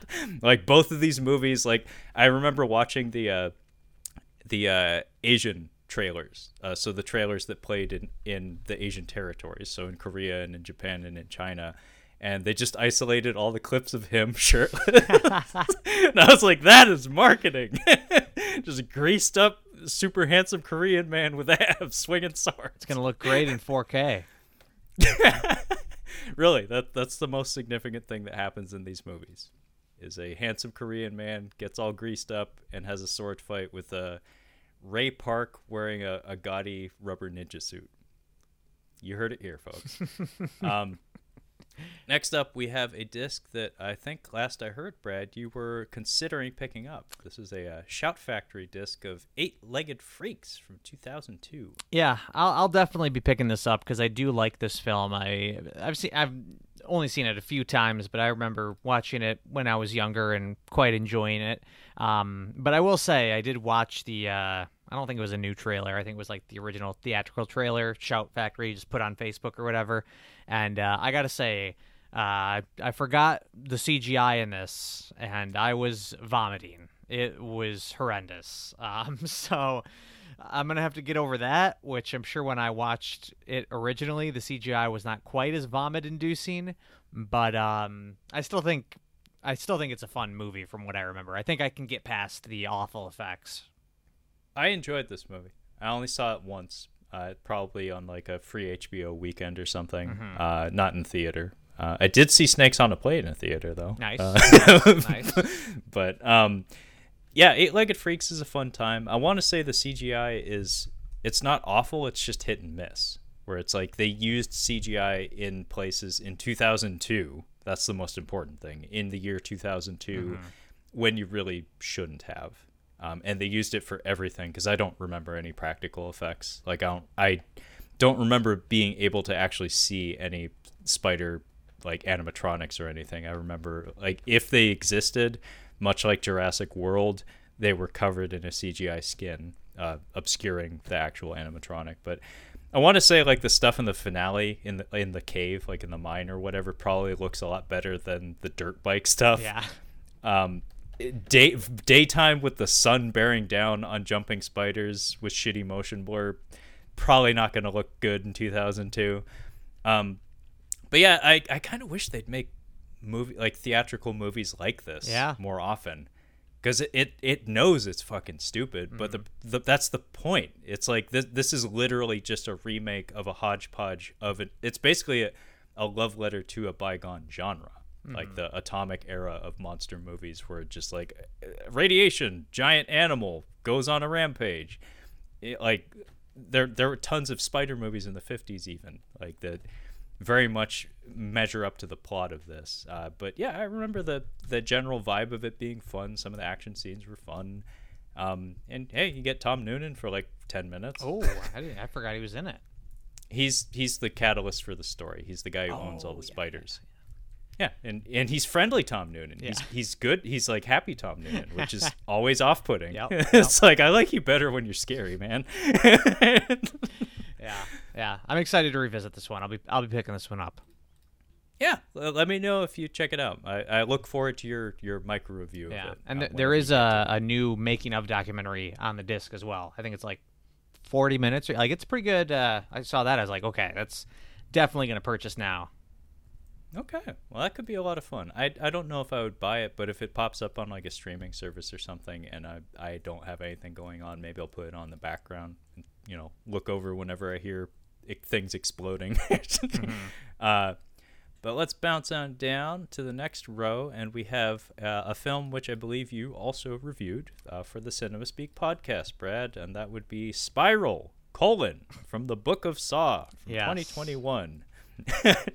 Which was not great. I don't know. It was, I thought it had a few interesting moments, a few interesting traps, and tried to do something a little different from other Saw movies, even though it ended up kind of just becoming like just a typical Saw movie. I don't know. If you're a fan of the franchise, it's definitely worth seeing, but it's not going to have any new converts with this one. Yeah, no, I'm not prepared to spend even a cent on a Saw movie at this point, but I don't know what it was about those movies, but when they were coming out every year, they caught hold of something, because even me, who's not a horror fanatic, I did end up watching literally all of them. Yeah. And I'll probably keep that trend going, so I'll probably get to this one at some point. Yeah. I even ended up watching Jigsaw probably several years after it came out, but I did fucking watch it. I was curious enough to watch it. Yeah, this one, it's far from the worst. This one is far from the worst. I can say that. Well, that's saying a lot when a franchise is that long in the tooth. So I guess I won't feel too bad about checking that one out. But that comes out on 4K. I think there's also a Steelbook and a Blu-ray. Beside that, we have a Criterion release of La Piscine, the swimming pool from 1969. Not familiar with this one, but again, Criterion, probably worth your time. We have Little Big League from 1994. This is a Shout Factory release. This, surprisingly, is a 90s children's baseball film that I don't think I know this one. Like the title feels like I should, but like of all the like children's baseball movies that I was being bombarded with in the 90s, I don't think this was one of them. At least not one that resonated with me. But that's a Shout Select disc. We have Flight to Mars, which is from 1951, and the reason I'm highlighting this is because it comes from disc publisher The Film Detective. Brad, do you know these folks? I don't think so. Not by name, at least. They seem to deal in like older films, seemingly from like the 50s and 40s or something. Yeah, I don't know them by reputation or otherwise, but maybe one to watch. We have a disc that I have paid for, but I'm not surprised at all that the shipping for it is all sorts of fucked. I probably won't be getting this for another several weeks. We have The Go-Go Boys, the inside story of Canon Films from 2014. this is of course the Canon financed documentary about Canon Films. It's so amazing. Like just on a conceptual level, I find that absolutely hilarious. Going to be very objective, I'm sure. Oh yeah, no, only the best of facts. But I also own Electric Boogaloo, the Canon Film story on DVD. I think that's the only way that film exists on physical media. And the ending of that documentary about the Canon Film Corporation mentions that during the course of production of Electric Boogaloo, Canon Films announced that they were producing their own competing documentary. So it's kind of like the Fire Festival situation. Oh yeah, there's competing documentaries, but this one took its sweet fucking time getting to Blu-ray via MVD. And I was so tickled just by the concept of it. That it's like, I don't even care if it's good. I just want to see what these people want, the story that they want to tell about themselves. It's probably just going to be them It's probably going to be 2 hours of one of them jerking off into a cup. Yeah, that sounds about right. Yeah. With that Tiny Tim song that they used in SpongeBob all the time. Having a wonderful time. Beside that, we have a indie horror film, Jacob's Wife from 2021. And this stars Larry Fessenden. I think he's involved in the production as well. I think he also has a lot of directing credits. And Barbara Crampton is also starring in it. Yeah. I follow both of these people on the Instagram, so I've seen a ton of promotion for this. And I've heard very good things about this one. It is certified fresh, Brad. I did not know that was Larry Fessenden on the cover there. He's looking older, I guess, as everybody eventually does, but did not recognize him there. Yeah, I learned a little bit about him when we did our fucked up shit month here at Catching Up on Cinema. Mm-hmm. We reviewed a film called Like Me that he was like the co-star of, and I looked into his filmography, and he just seems like an interesting fella. Really varied filmography. He seems like he kind of leans more towards the indie side of filmmaking, but he's up for any sort of challenge. And I've heard this is a fun horror. It has some comedic elements to it, but it's a fun little horror movie. Maybe worth a look. I think it was, I could be wrong, but I think it was Shout Factory put out like a collection of his films, like the Larry Fessenden collection.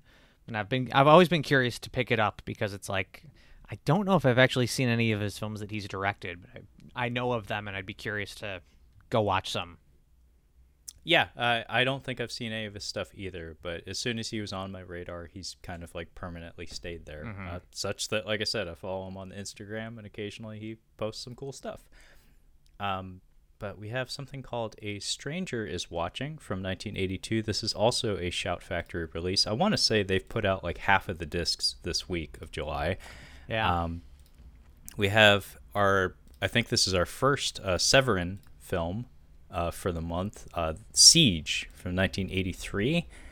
I don't know this film. I want to like that cover, but I feel like there's a little bit too much negative space. Like it needs to be slightly busier. Like I don't say that. Yeah. I'm not too crazy about that artwork. We also have another Severin disc in the form of Skinned Deep from 2004. What do you think of this cover? You know, I gotta say, at first I didn't like it, but the more I see it, the more I kind of dig it. Actually, like it feels very low. Like it just looks like it makes it look like it's gonna be a really low budget movie. But I don't know. I kind of like that about it. It's growing on me. Yeah, I zoomed in on it, Brad, and my gut told me the same thing. Like I wasn't a big fan of it because it made me think of a lot of the horror movie covers I used to see on VHS, like at the grocery store and stuff. You know, those eye-catching covers. But when I zoomed in on it, I realized it's painted. Oh, okay. It's not a makeup effect. It's not an actual live prop that they photographed. They actually painted this, probably digitally, but if not, either way, it looks good. And also, I'll just point out, it says limited edition. 2,000 units only, with bonus soundtrack CD, music by David Davidson, so nice they named him twice, and Captain Sensible. Okay, all right. So if you want the soundtrack CD, you gotta buy it from Severin right fucking now. And also, apparently, the film features Warwick Davis. So there you go. Oh, I like Warwick Davis. Yeah, He's a yeah. cool guy. He's good humored. Yeah. That's very important when you do a lot of the movies that Warwick Davis has done. Beside that, we have a Blu-ray release of Sniper, starring Tom Berenger and featuring Billy Zanatos, Billy Zane, who I want to say he's probably the best eyebrow actor in cinema history. He's up there for sure. My God, the eyebrows on that man. It's an acting method entirely based around eyebrows, and it somehow works. But I remember this movie being on TV a lot when I was younger. It's fine. It's not amazing, but it has, a pair of decent actors in it. I like Tom Berenger. I like Billy Zane. They're shooting people in it. That's fine. We have another Severin disc, Born for Hell from 1976. You think you're interested in this one, Brad? I don't know. I just looked up the synopsis. It it sounds pretty fucked up. It's the Blu-ray.com says it's loosely inspired by the Richard Speck murders, and it's about a guy who goes into a girl's dormitory or boarding house and proceeds to torture them and murder them. So it sounds like it's not loosely. It sounds like it's very directly inspired by the Richard Speck murders. So there you go. Okay. Definitely not one for me, but Severin's one of those publishers that they're popping up on my radar more and more as time goes on. We have something called The Time Guardian from 1987. Kind of dig that cover art. It's pretty good. It feels like I feel like I've seen that on like the cover of a NES game, like a Nintendo game or something, but I don't know anything about this, but the cover really jumps out at you. Check it out, folks. It's a doozy. We have several older releases: The Plainsman, Unconquered, Step by Step, The Gilded Lily, and then we have something called Initiation from Lionsgate from 2020. Only reason I bring it up is because it's from 2020, but I don't think I've heard of this movie. Have you? Yeah, I haven't either. Yeah. It appears to be a horror movie of sorts. The cover is fairly nondescript. It looks like it could be a slasher or maybe a cult movie or something, but it is what it is. And beside that, though, we have a disc that, again, I have purchased. I have yet to watch it because I actually convinced my girlfriend to watch it with me, which means it'll take approximately 3 years for us to watch. Bear in mind, it's only 7 episodes long. This is a television series called Gangs of London. This is season 1, which makes me believe there will be a season 2, although I don't think that's been confirmed at this point. But the reason I blind purchased this, because as far as I know, this wasn't available to watch in the United States. This was a UK production. It's because Gareth Evans is the director of the series. That would be the fella that directed the Raid films, 1 and 2, as well as he also had that horror film. I think it was about a church or a priest. I heard it was good. I was trying to get Kyle to watch it for me because I think it's on Netflix and has been there for quite some time. Yeah. I know which one you're talking about now. Yeah, I never checked that one out either. But yeah, he's, because of the Raid films and because I've seen tons of interviews with the guy, he's on my, I'll watch anything he makes list. And I'm super hyped now, especially because his latest project, I forget the title, it escapes me at the moment, but Tom Hardy is attached as the headlining star among many others. I think it's like Mayhem. That might be the title of it. I'm super hyped that he's starting to creep towards the mainstream now that you have a guy like Tom Hardy attached to what you're working on. Yeah. But this disc is a step in the right direction. It's a good half step, and it's called Gangs of London. It has Joe Cole in it, who was, of course, in Green Room, which we did a very good episode of Catching Up on Cinema for. And also he was in a movie that I almost brought to our All the A's discussion on Tales from the Shelf. Only problem is the first word of the title of that film is "ah" or Yeah. And I thought you might have a problem with that, Brad, so I didn't do it. I thought you might give me the get that shit out of here. I mean, I wouldn't have done it. I mean, you can do whatever you want, but I would have been cringing. Yeah, Brad's over here puking in the corner. But yeah, he's in a movie called A Prayer Before Dawn. It's about a British, like a young British hooligan that goes and lives in Thailand and gets addicted to drugs and selling drugs and ends up going to a Thai prison. It's a really dark, really intense movie, but he is really fucking good in it. Oh, nice. Nice. After having seen him in that and then having seen him in Green Room, it's like Joe Cole's good in my book. And like I said, I have yet to watch Gangs of London, but I've heard it's very good. I really am up on the director, so I have high hopes. I'll let you know 3 years from now how it turns out. I like the quote on the cover: "Game of Thrones, but without the dragons." That's not a good quote, man. I mean, it could be anything. That is not how you sell product. Like, a lot of people like dragons, right? I mean, and this is not a fantasy show, from what I understand, correct? No, it's not. It's a crime drama. I assume a contemporary they're talking about crime drama. I'm assuming they're talking about like the political scheming. Maybe I don't know. I think they just wanted an excuse to put a bigger, more famous show's name on the cover. Yeah, I'm sure but that's not the way to do it. I'm sure when they made that quote, like the publication, I'm sure there was more context to it. I hope somebody got fired for that. Yeah, very weird. That's really not good marketing. Yeah, it's like that just makes me want to go watch Game of Thrones because you're assuring me that has dragons and is probably comparable to this in quality. That is true. That's a good point. It's like so what you're telling me is there's no dragons. Oh, you lost me. Bye. Yeah. Yeah. Wallet's closed. But but I'm very excited to check this out. Like I said, though, it could be a while before I watch this, unfortunately. Beside this, though, we have a contemporary release of Die in a Gunfight, and you better fucking believe this is a Lionsgate film. My God, this is the quintessential Lionsgate film. Just looking at it. This came out in 2021, and I think this is basically like a Romeo and Juliet retelling. Oh, okay. Okay. That's what I got from the trailer. I got bombarded with trailers for this movie on the YouTube a while back.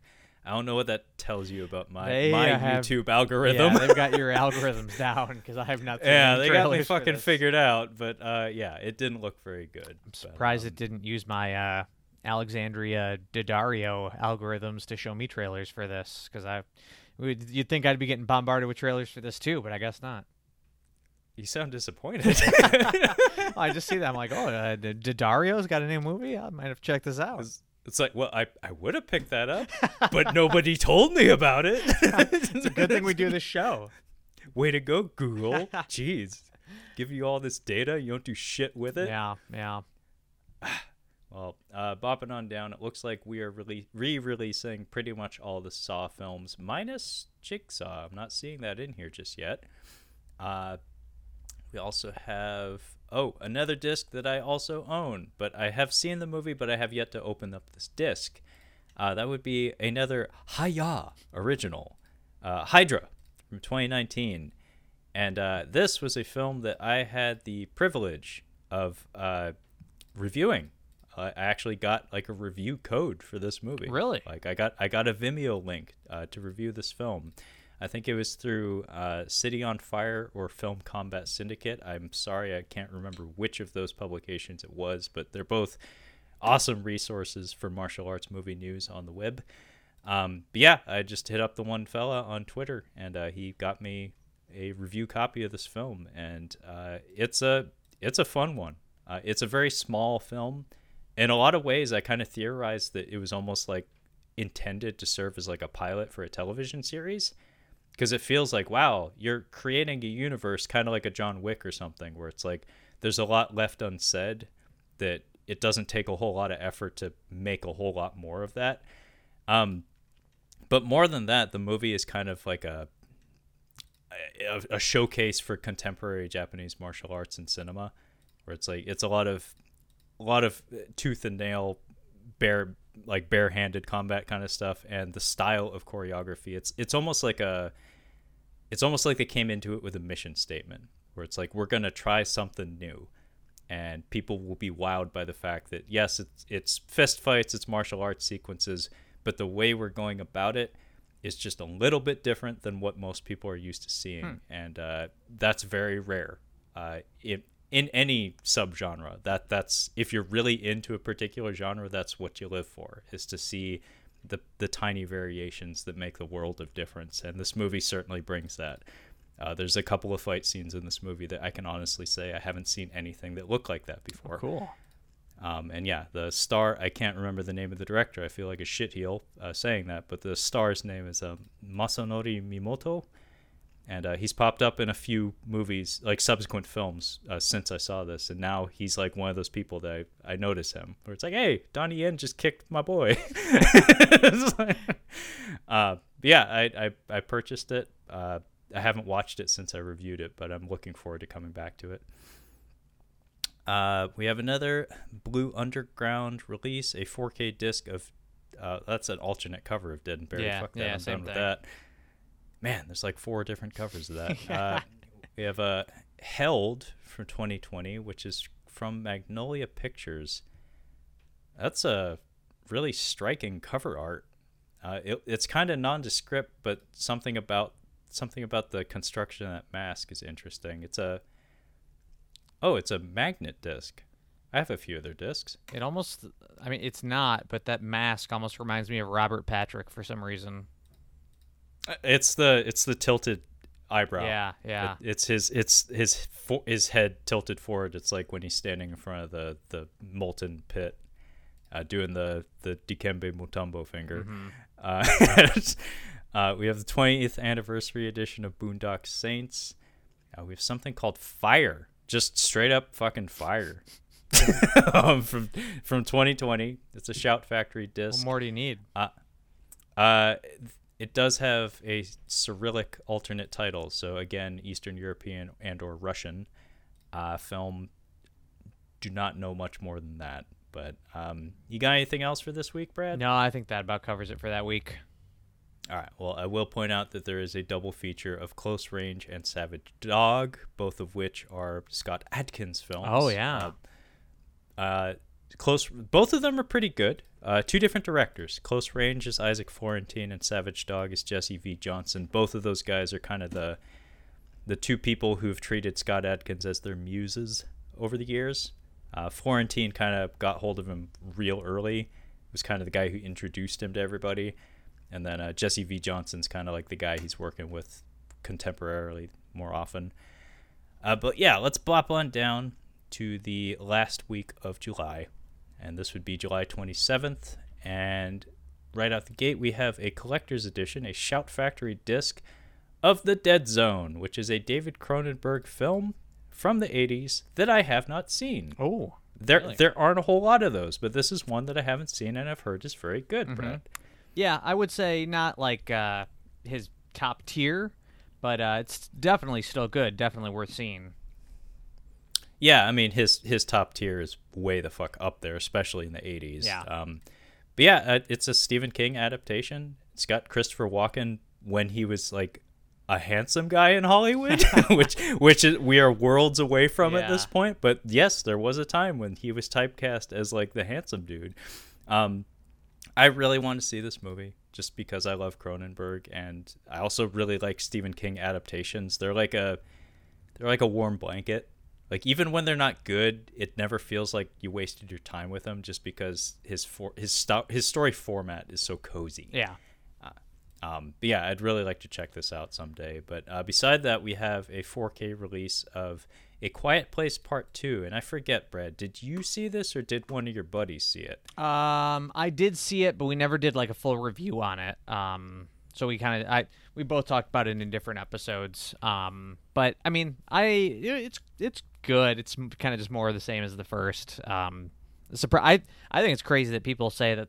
It seems like the consensus, from what I've seen at least, is people are saying that the second one is better than the first, and I just flat out disagree. But I mean, hey, to each their own. Yeah, actually, now that you mention it, I think I remember seeing that in a lot of reviews, that it's generally regarded as the superior of the two. I haven't seen either of them. I'm kind of shocked that, it's a monster movie. It's a contemporary monster movie with a funny gimmick. Like, Yeah.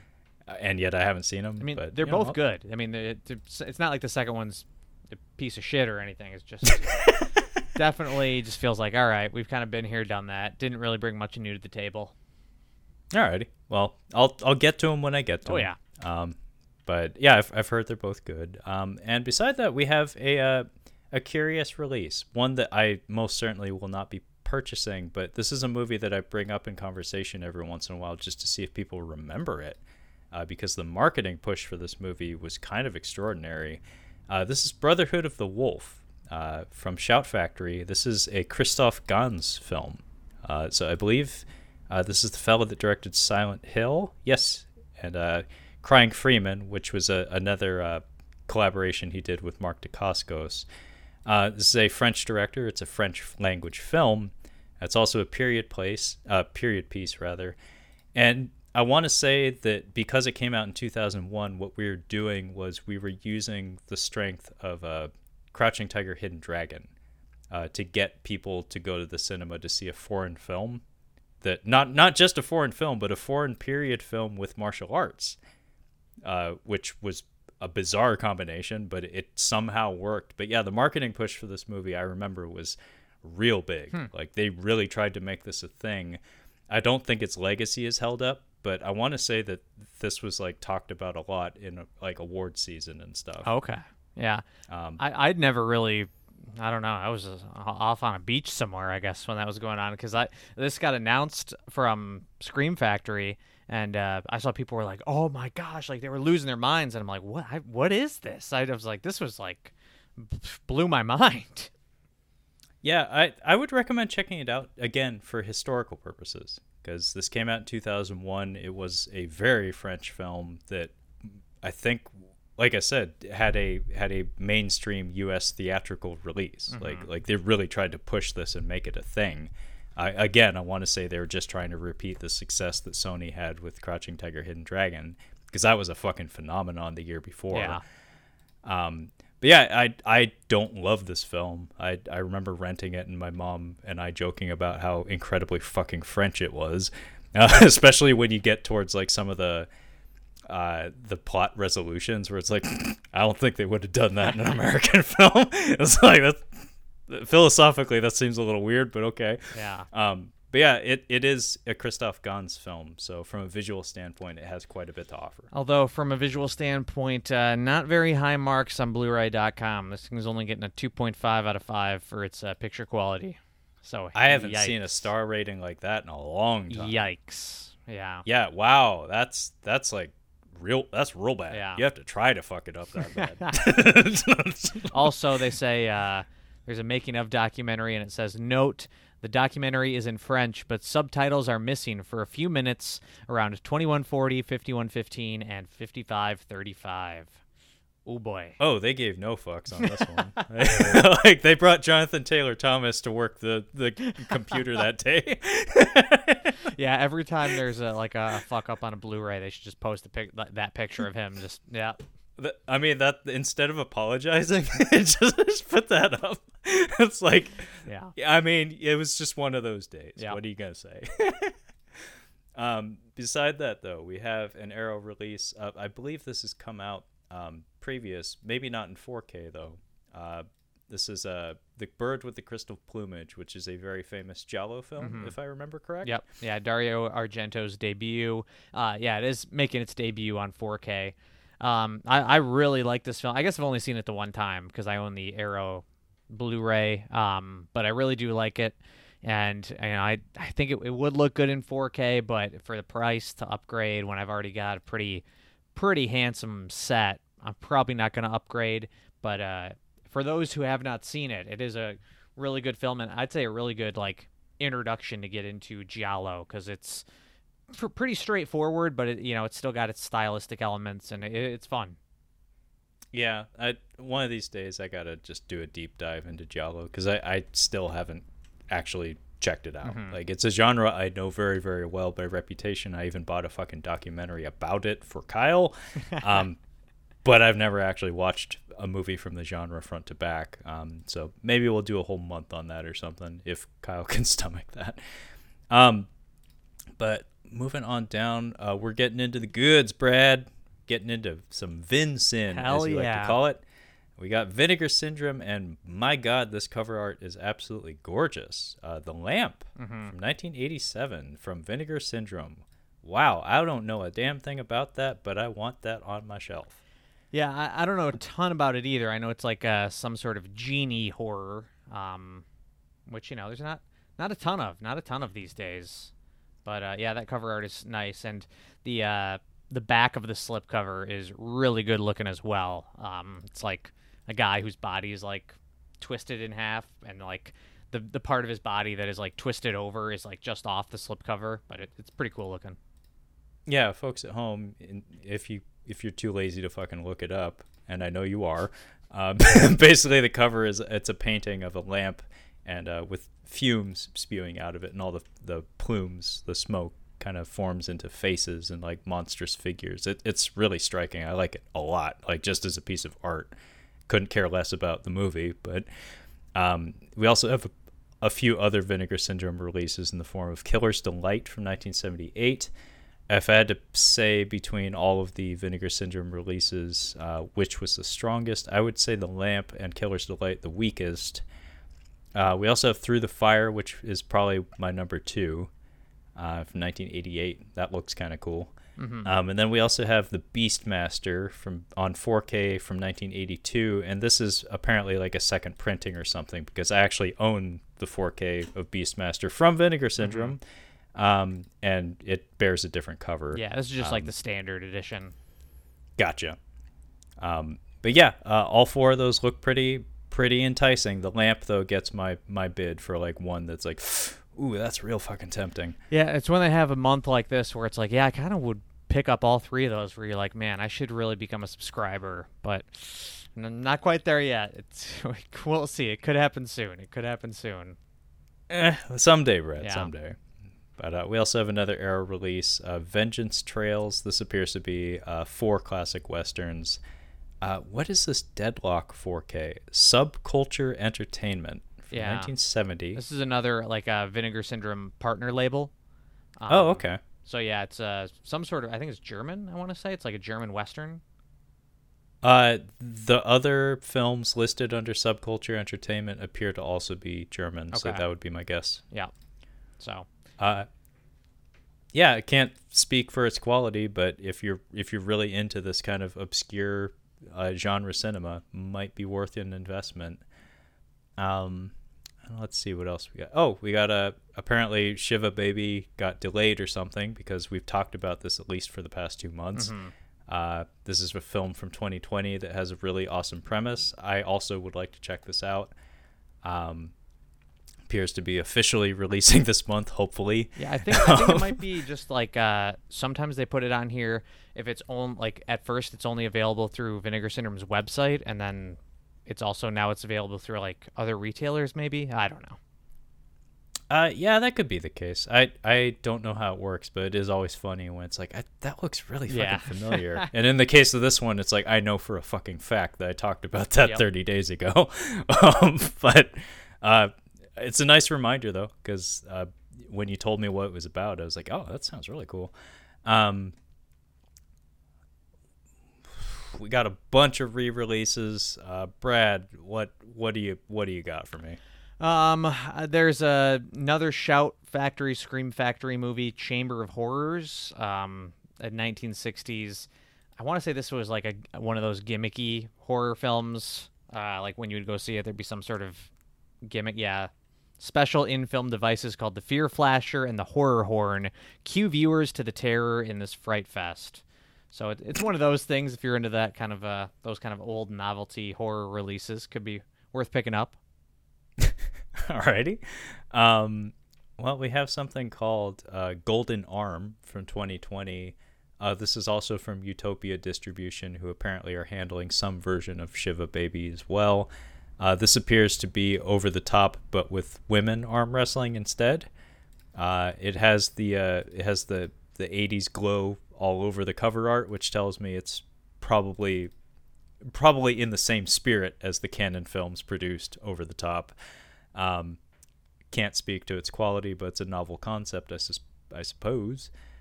What is this Alien from L.A., Brad? Is that worth anything? It's another Vinegar Syndrome release. I think, like, again, it's been out for, I think it came out with their halfway to Black Friday releases, so maybe it's just now available from other retailers. I'm trying to, it's not loading for me. The director, I feel like, is somebody actually somewhat notable, and this was like actually a big bomb for their career, but it's not loading for me. So yeah, Brad, I think we broke the Blu-ray.com website from overuse. Yeah. This is what happens when podcasters abuse the Blu-ray.com website, because I'm having the same issue. But I will say this much: Midnight in the Switchgrass, 2021. A new challenger has emerged because Die in a Gunfight thought it was the most Lionsgate cover that could ever Lionsgate. But then Midnight in the Switchgrass stepped up and said, hey, guess what? We're going to put Bruce Willis and Megan Fox on the cover of our cop drama. So there.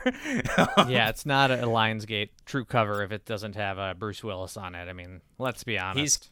He's kind of required at this point. Although I am kind of shocked. I don't see a drawn weapon. Like nobody's holding any firearms. Like, how am I supposed to know I need to buy it if there's no guns on the cover? That's true, yeah. It's required. It's code. It's the only thing that's missing. I know I already said it, but we were living in a society the last time I checked. Yeah, the rest of our releases appear to be television series and re-releases. So I think I'm ready to call it good, Brad. Yeah, I think so as well. Okay, well, as we tend to do here, we'll wrap things up with just pointing out anything that we already have purchased or plan to purchase. So I'll give Brad a few minutes here to collect his thoughts as I skim backwards through the release calendar. So for me, I did mention that there were a lot of discs I had already purchased, and I want to say there aren't that many that I will pick up in addition to that. It was nice being reminded that Equilibrium and Mimic exist. Those have been released on Blu-ray multiple times, but I have a soft spot for both of those films. I do need to see The Dead Zone at some point, and The Lamp from Vinegar Syndrome is beautiful to look at. I don't know, man. Like I'm not willing to gamble on the film itself, though. So I probably wait till the next sale. The next sale, it's going to be here in several months. It's right around the corner. several months. I'll keep that in mind. But Hydra, like I said, already picked it up. I'm really excited to check it out again. Gangs of London, already got it. Really excited to check that out whenever the fuck I check it out. The Go-Go Boys already paid for it, but it's been delayed severely, so it might be a minute before it gets to my door. The Wraith, already got it, already watched it. Eight-Legged Freaks is a maybe, although I'd rather just watch that than pay for it. Tremors 2 is tempting as well. The Great Gabbo is the greatest title ever. You know what? Mortal Kombat, when I find that in a bargain bin, I'll buy that. But beyond that, Could be a good Black Friday purchase. Actually, yeah, that's what it's made for, probably. Wrath of Man, I might actually go buy that like right now. Yeah. Now that I'm reminded that it's available. Deep Cover is also a big maybe. I was really impressed with what I saw from that. That was almost Sabotage. And I think that's about it for me, Brad. What about you? Well, I already have The Wraith, so I got that. I will probably be picking up House of Wax, the House of Wax remake. I would get Wrath of Man, but I mean, maybe if it gets real cheap in price before the end of the year, maybe, because I would like to potentially revisit it. I mean, this year has been pretty shitty for movies as well. So this thing's it's probably going to make it in my top 10, let's be honest. So we'll wait on that, but it would have been a day one if it was 4K. I will get Eight-Legged Freaks. I'm definitely going to pick that one up. Let's see. And probably the Dead Zone. I'll probably get the Dead Zone because it's been a while since I've seen it. I'll probably revisit that. So quite a few Scream Factory titles this month. I guess they own it this month. I guess that's how it is. Yeah, I noticed that they kind of like dumped all their shit in July. Yeah. I saw a ton of their discs come out this month. But what about the Mortal Engines, Brad?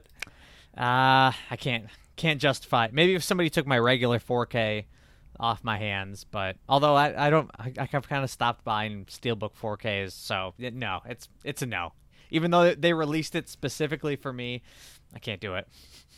Yeah, so Brad's going to be perusing the aisles at whatever video store he's at, and he's going to see that Steelbook. He's going to give it the Terrence Howard next time, baby. I mean, if they want to send it to me for free, I'll promote the hell out of it, but I'm not going to buy it. I've given them enough promotion already. Yeah, you should tag Hugo Weaving and Peter Jackson. They'll be like, oh shit, we have a chance to make our money back on Mortal Engines? Yeah. Sure, go nuts. Well, yeah, it's a pretty good month. July 2021 is a pretty good month for physical media. So both of us seem like we already purchased a lot of stuff, and we have stuff on our shopping list. So yeah, it's a pretty solid month. But that's about it for our catching up on Blu-ray for the July 2021. But before we go, Brad, thank you so much for joining me. It's always great to have you. Yeah, thanks for having me, man. And before we sign off, you want to let the folks at home know where they can find you and your awesome podcast? Yeah, sure. We are on Twitter at The Cinema Speak, on Instagram, Cinema Speak Podcast, on YouTube as Cinema Speak, and also you can find us on the online on a webpage at cinemaspeak.libsyn.com. Yeah, Brad very recently started up his YouTube channel, and he's been posting some really awesome unboxings and reviews and whatnot. Definitely check him out. It's a lot of fun. Thank you. Yeah. I always look forward to seeing those while I should be working. You gave me all the best ideas for the gags, so I should be thanking you. Well, no problem, man. I'm glad that it ended up being useful to you. Yeah, folks at home, if you're not aware, I stole Brad's footage from him, his raw footage, and I cut it together in my own way. And he asked for permission to just can I borrow some of these ideas? Because they're not terrible. Yeah. It's yeah, sure. Yeah, my initial thought was I'm just going to do one long shot of this. I'm not going to really do any editing. I don't want to put much time into this. And you sent me that, and I'm like, oh, this is too good. I've got to start doing this. This is great. Well, just sleep soundly knowing that I have footage of you that I can make GIFs and stupid fucking clips of. So if you ever wrong me, Brad, I can destroy you online. I'll stay on your good side. Don't worry. Okay, well, thanks for sharing all the details and stuff about where to find your podcast. But if you'd like to catch up on any of our other Catching Up on Cinema content, you can find all of that collected on our website at catchinguponcinema.com. We also have a couple social media accounts in the form of an Instagram at Catching Up on Cinema, as well as a Twitter at Catching Cinema. So feel free to hit me up at either of those. And the podcast is available on pretty much any platform you can imagine, including Cephalopod. So fucking Google it. But that being said, thanks so much for listening, and we will catch you next time.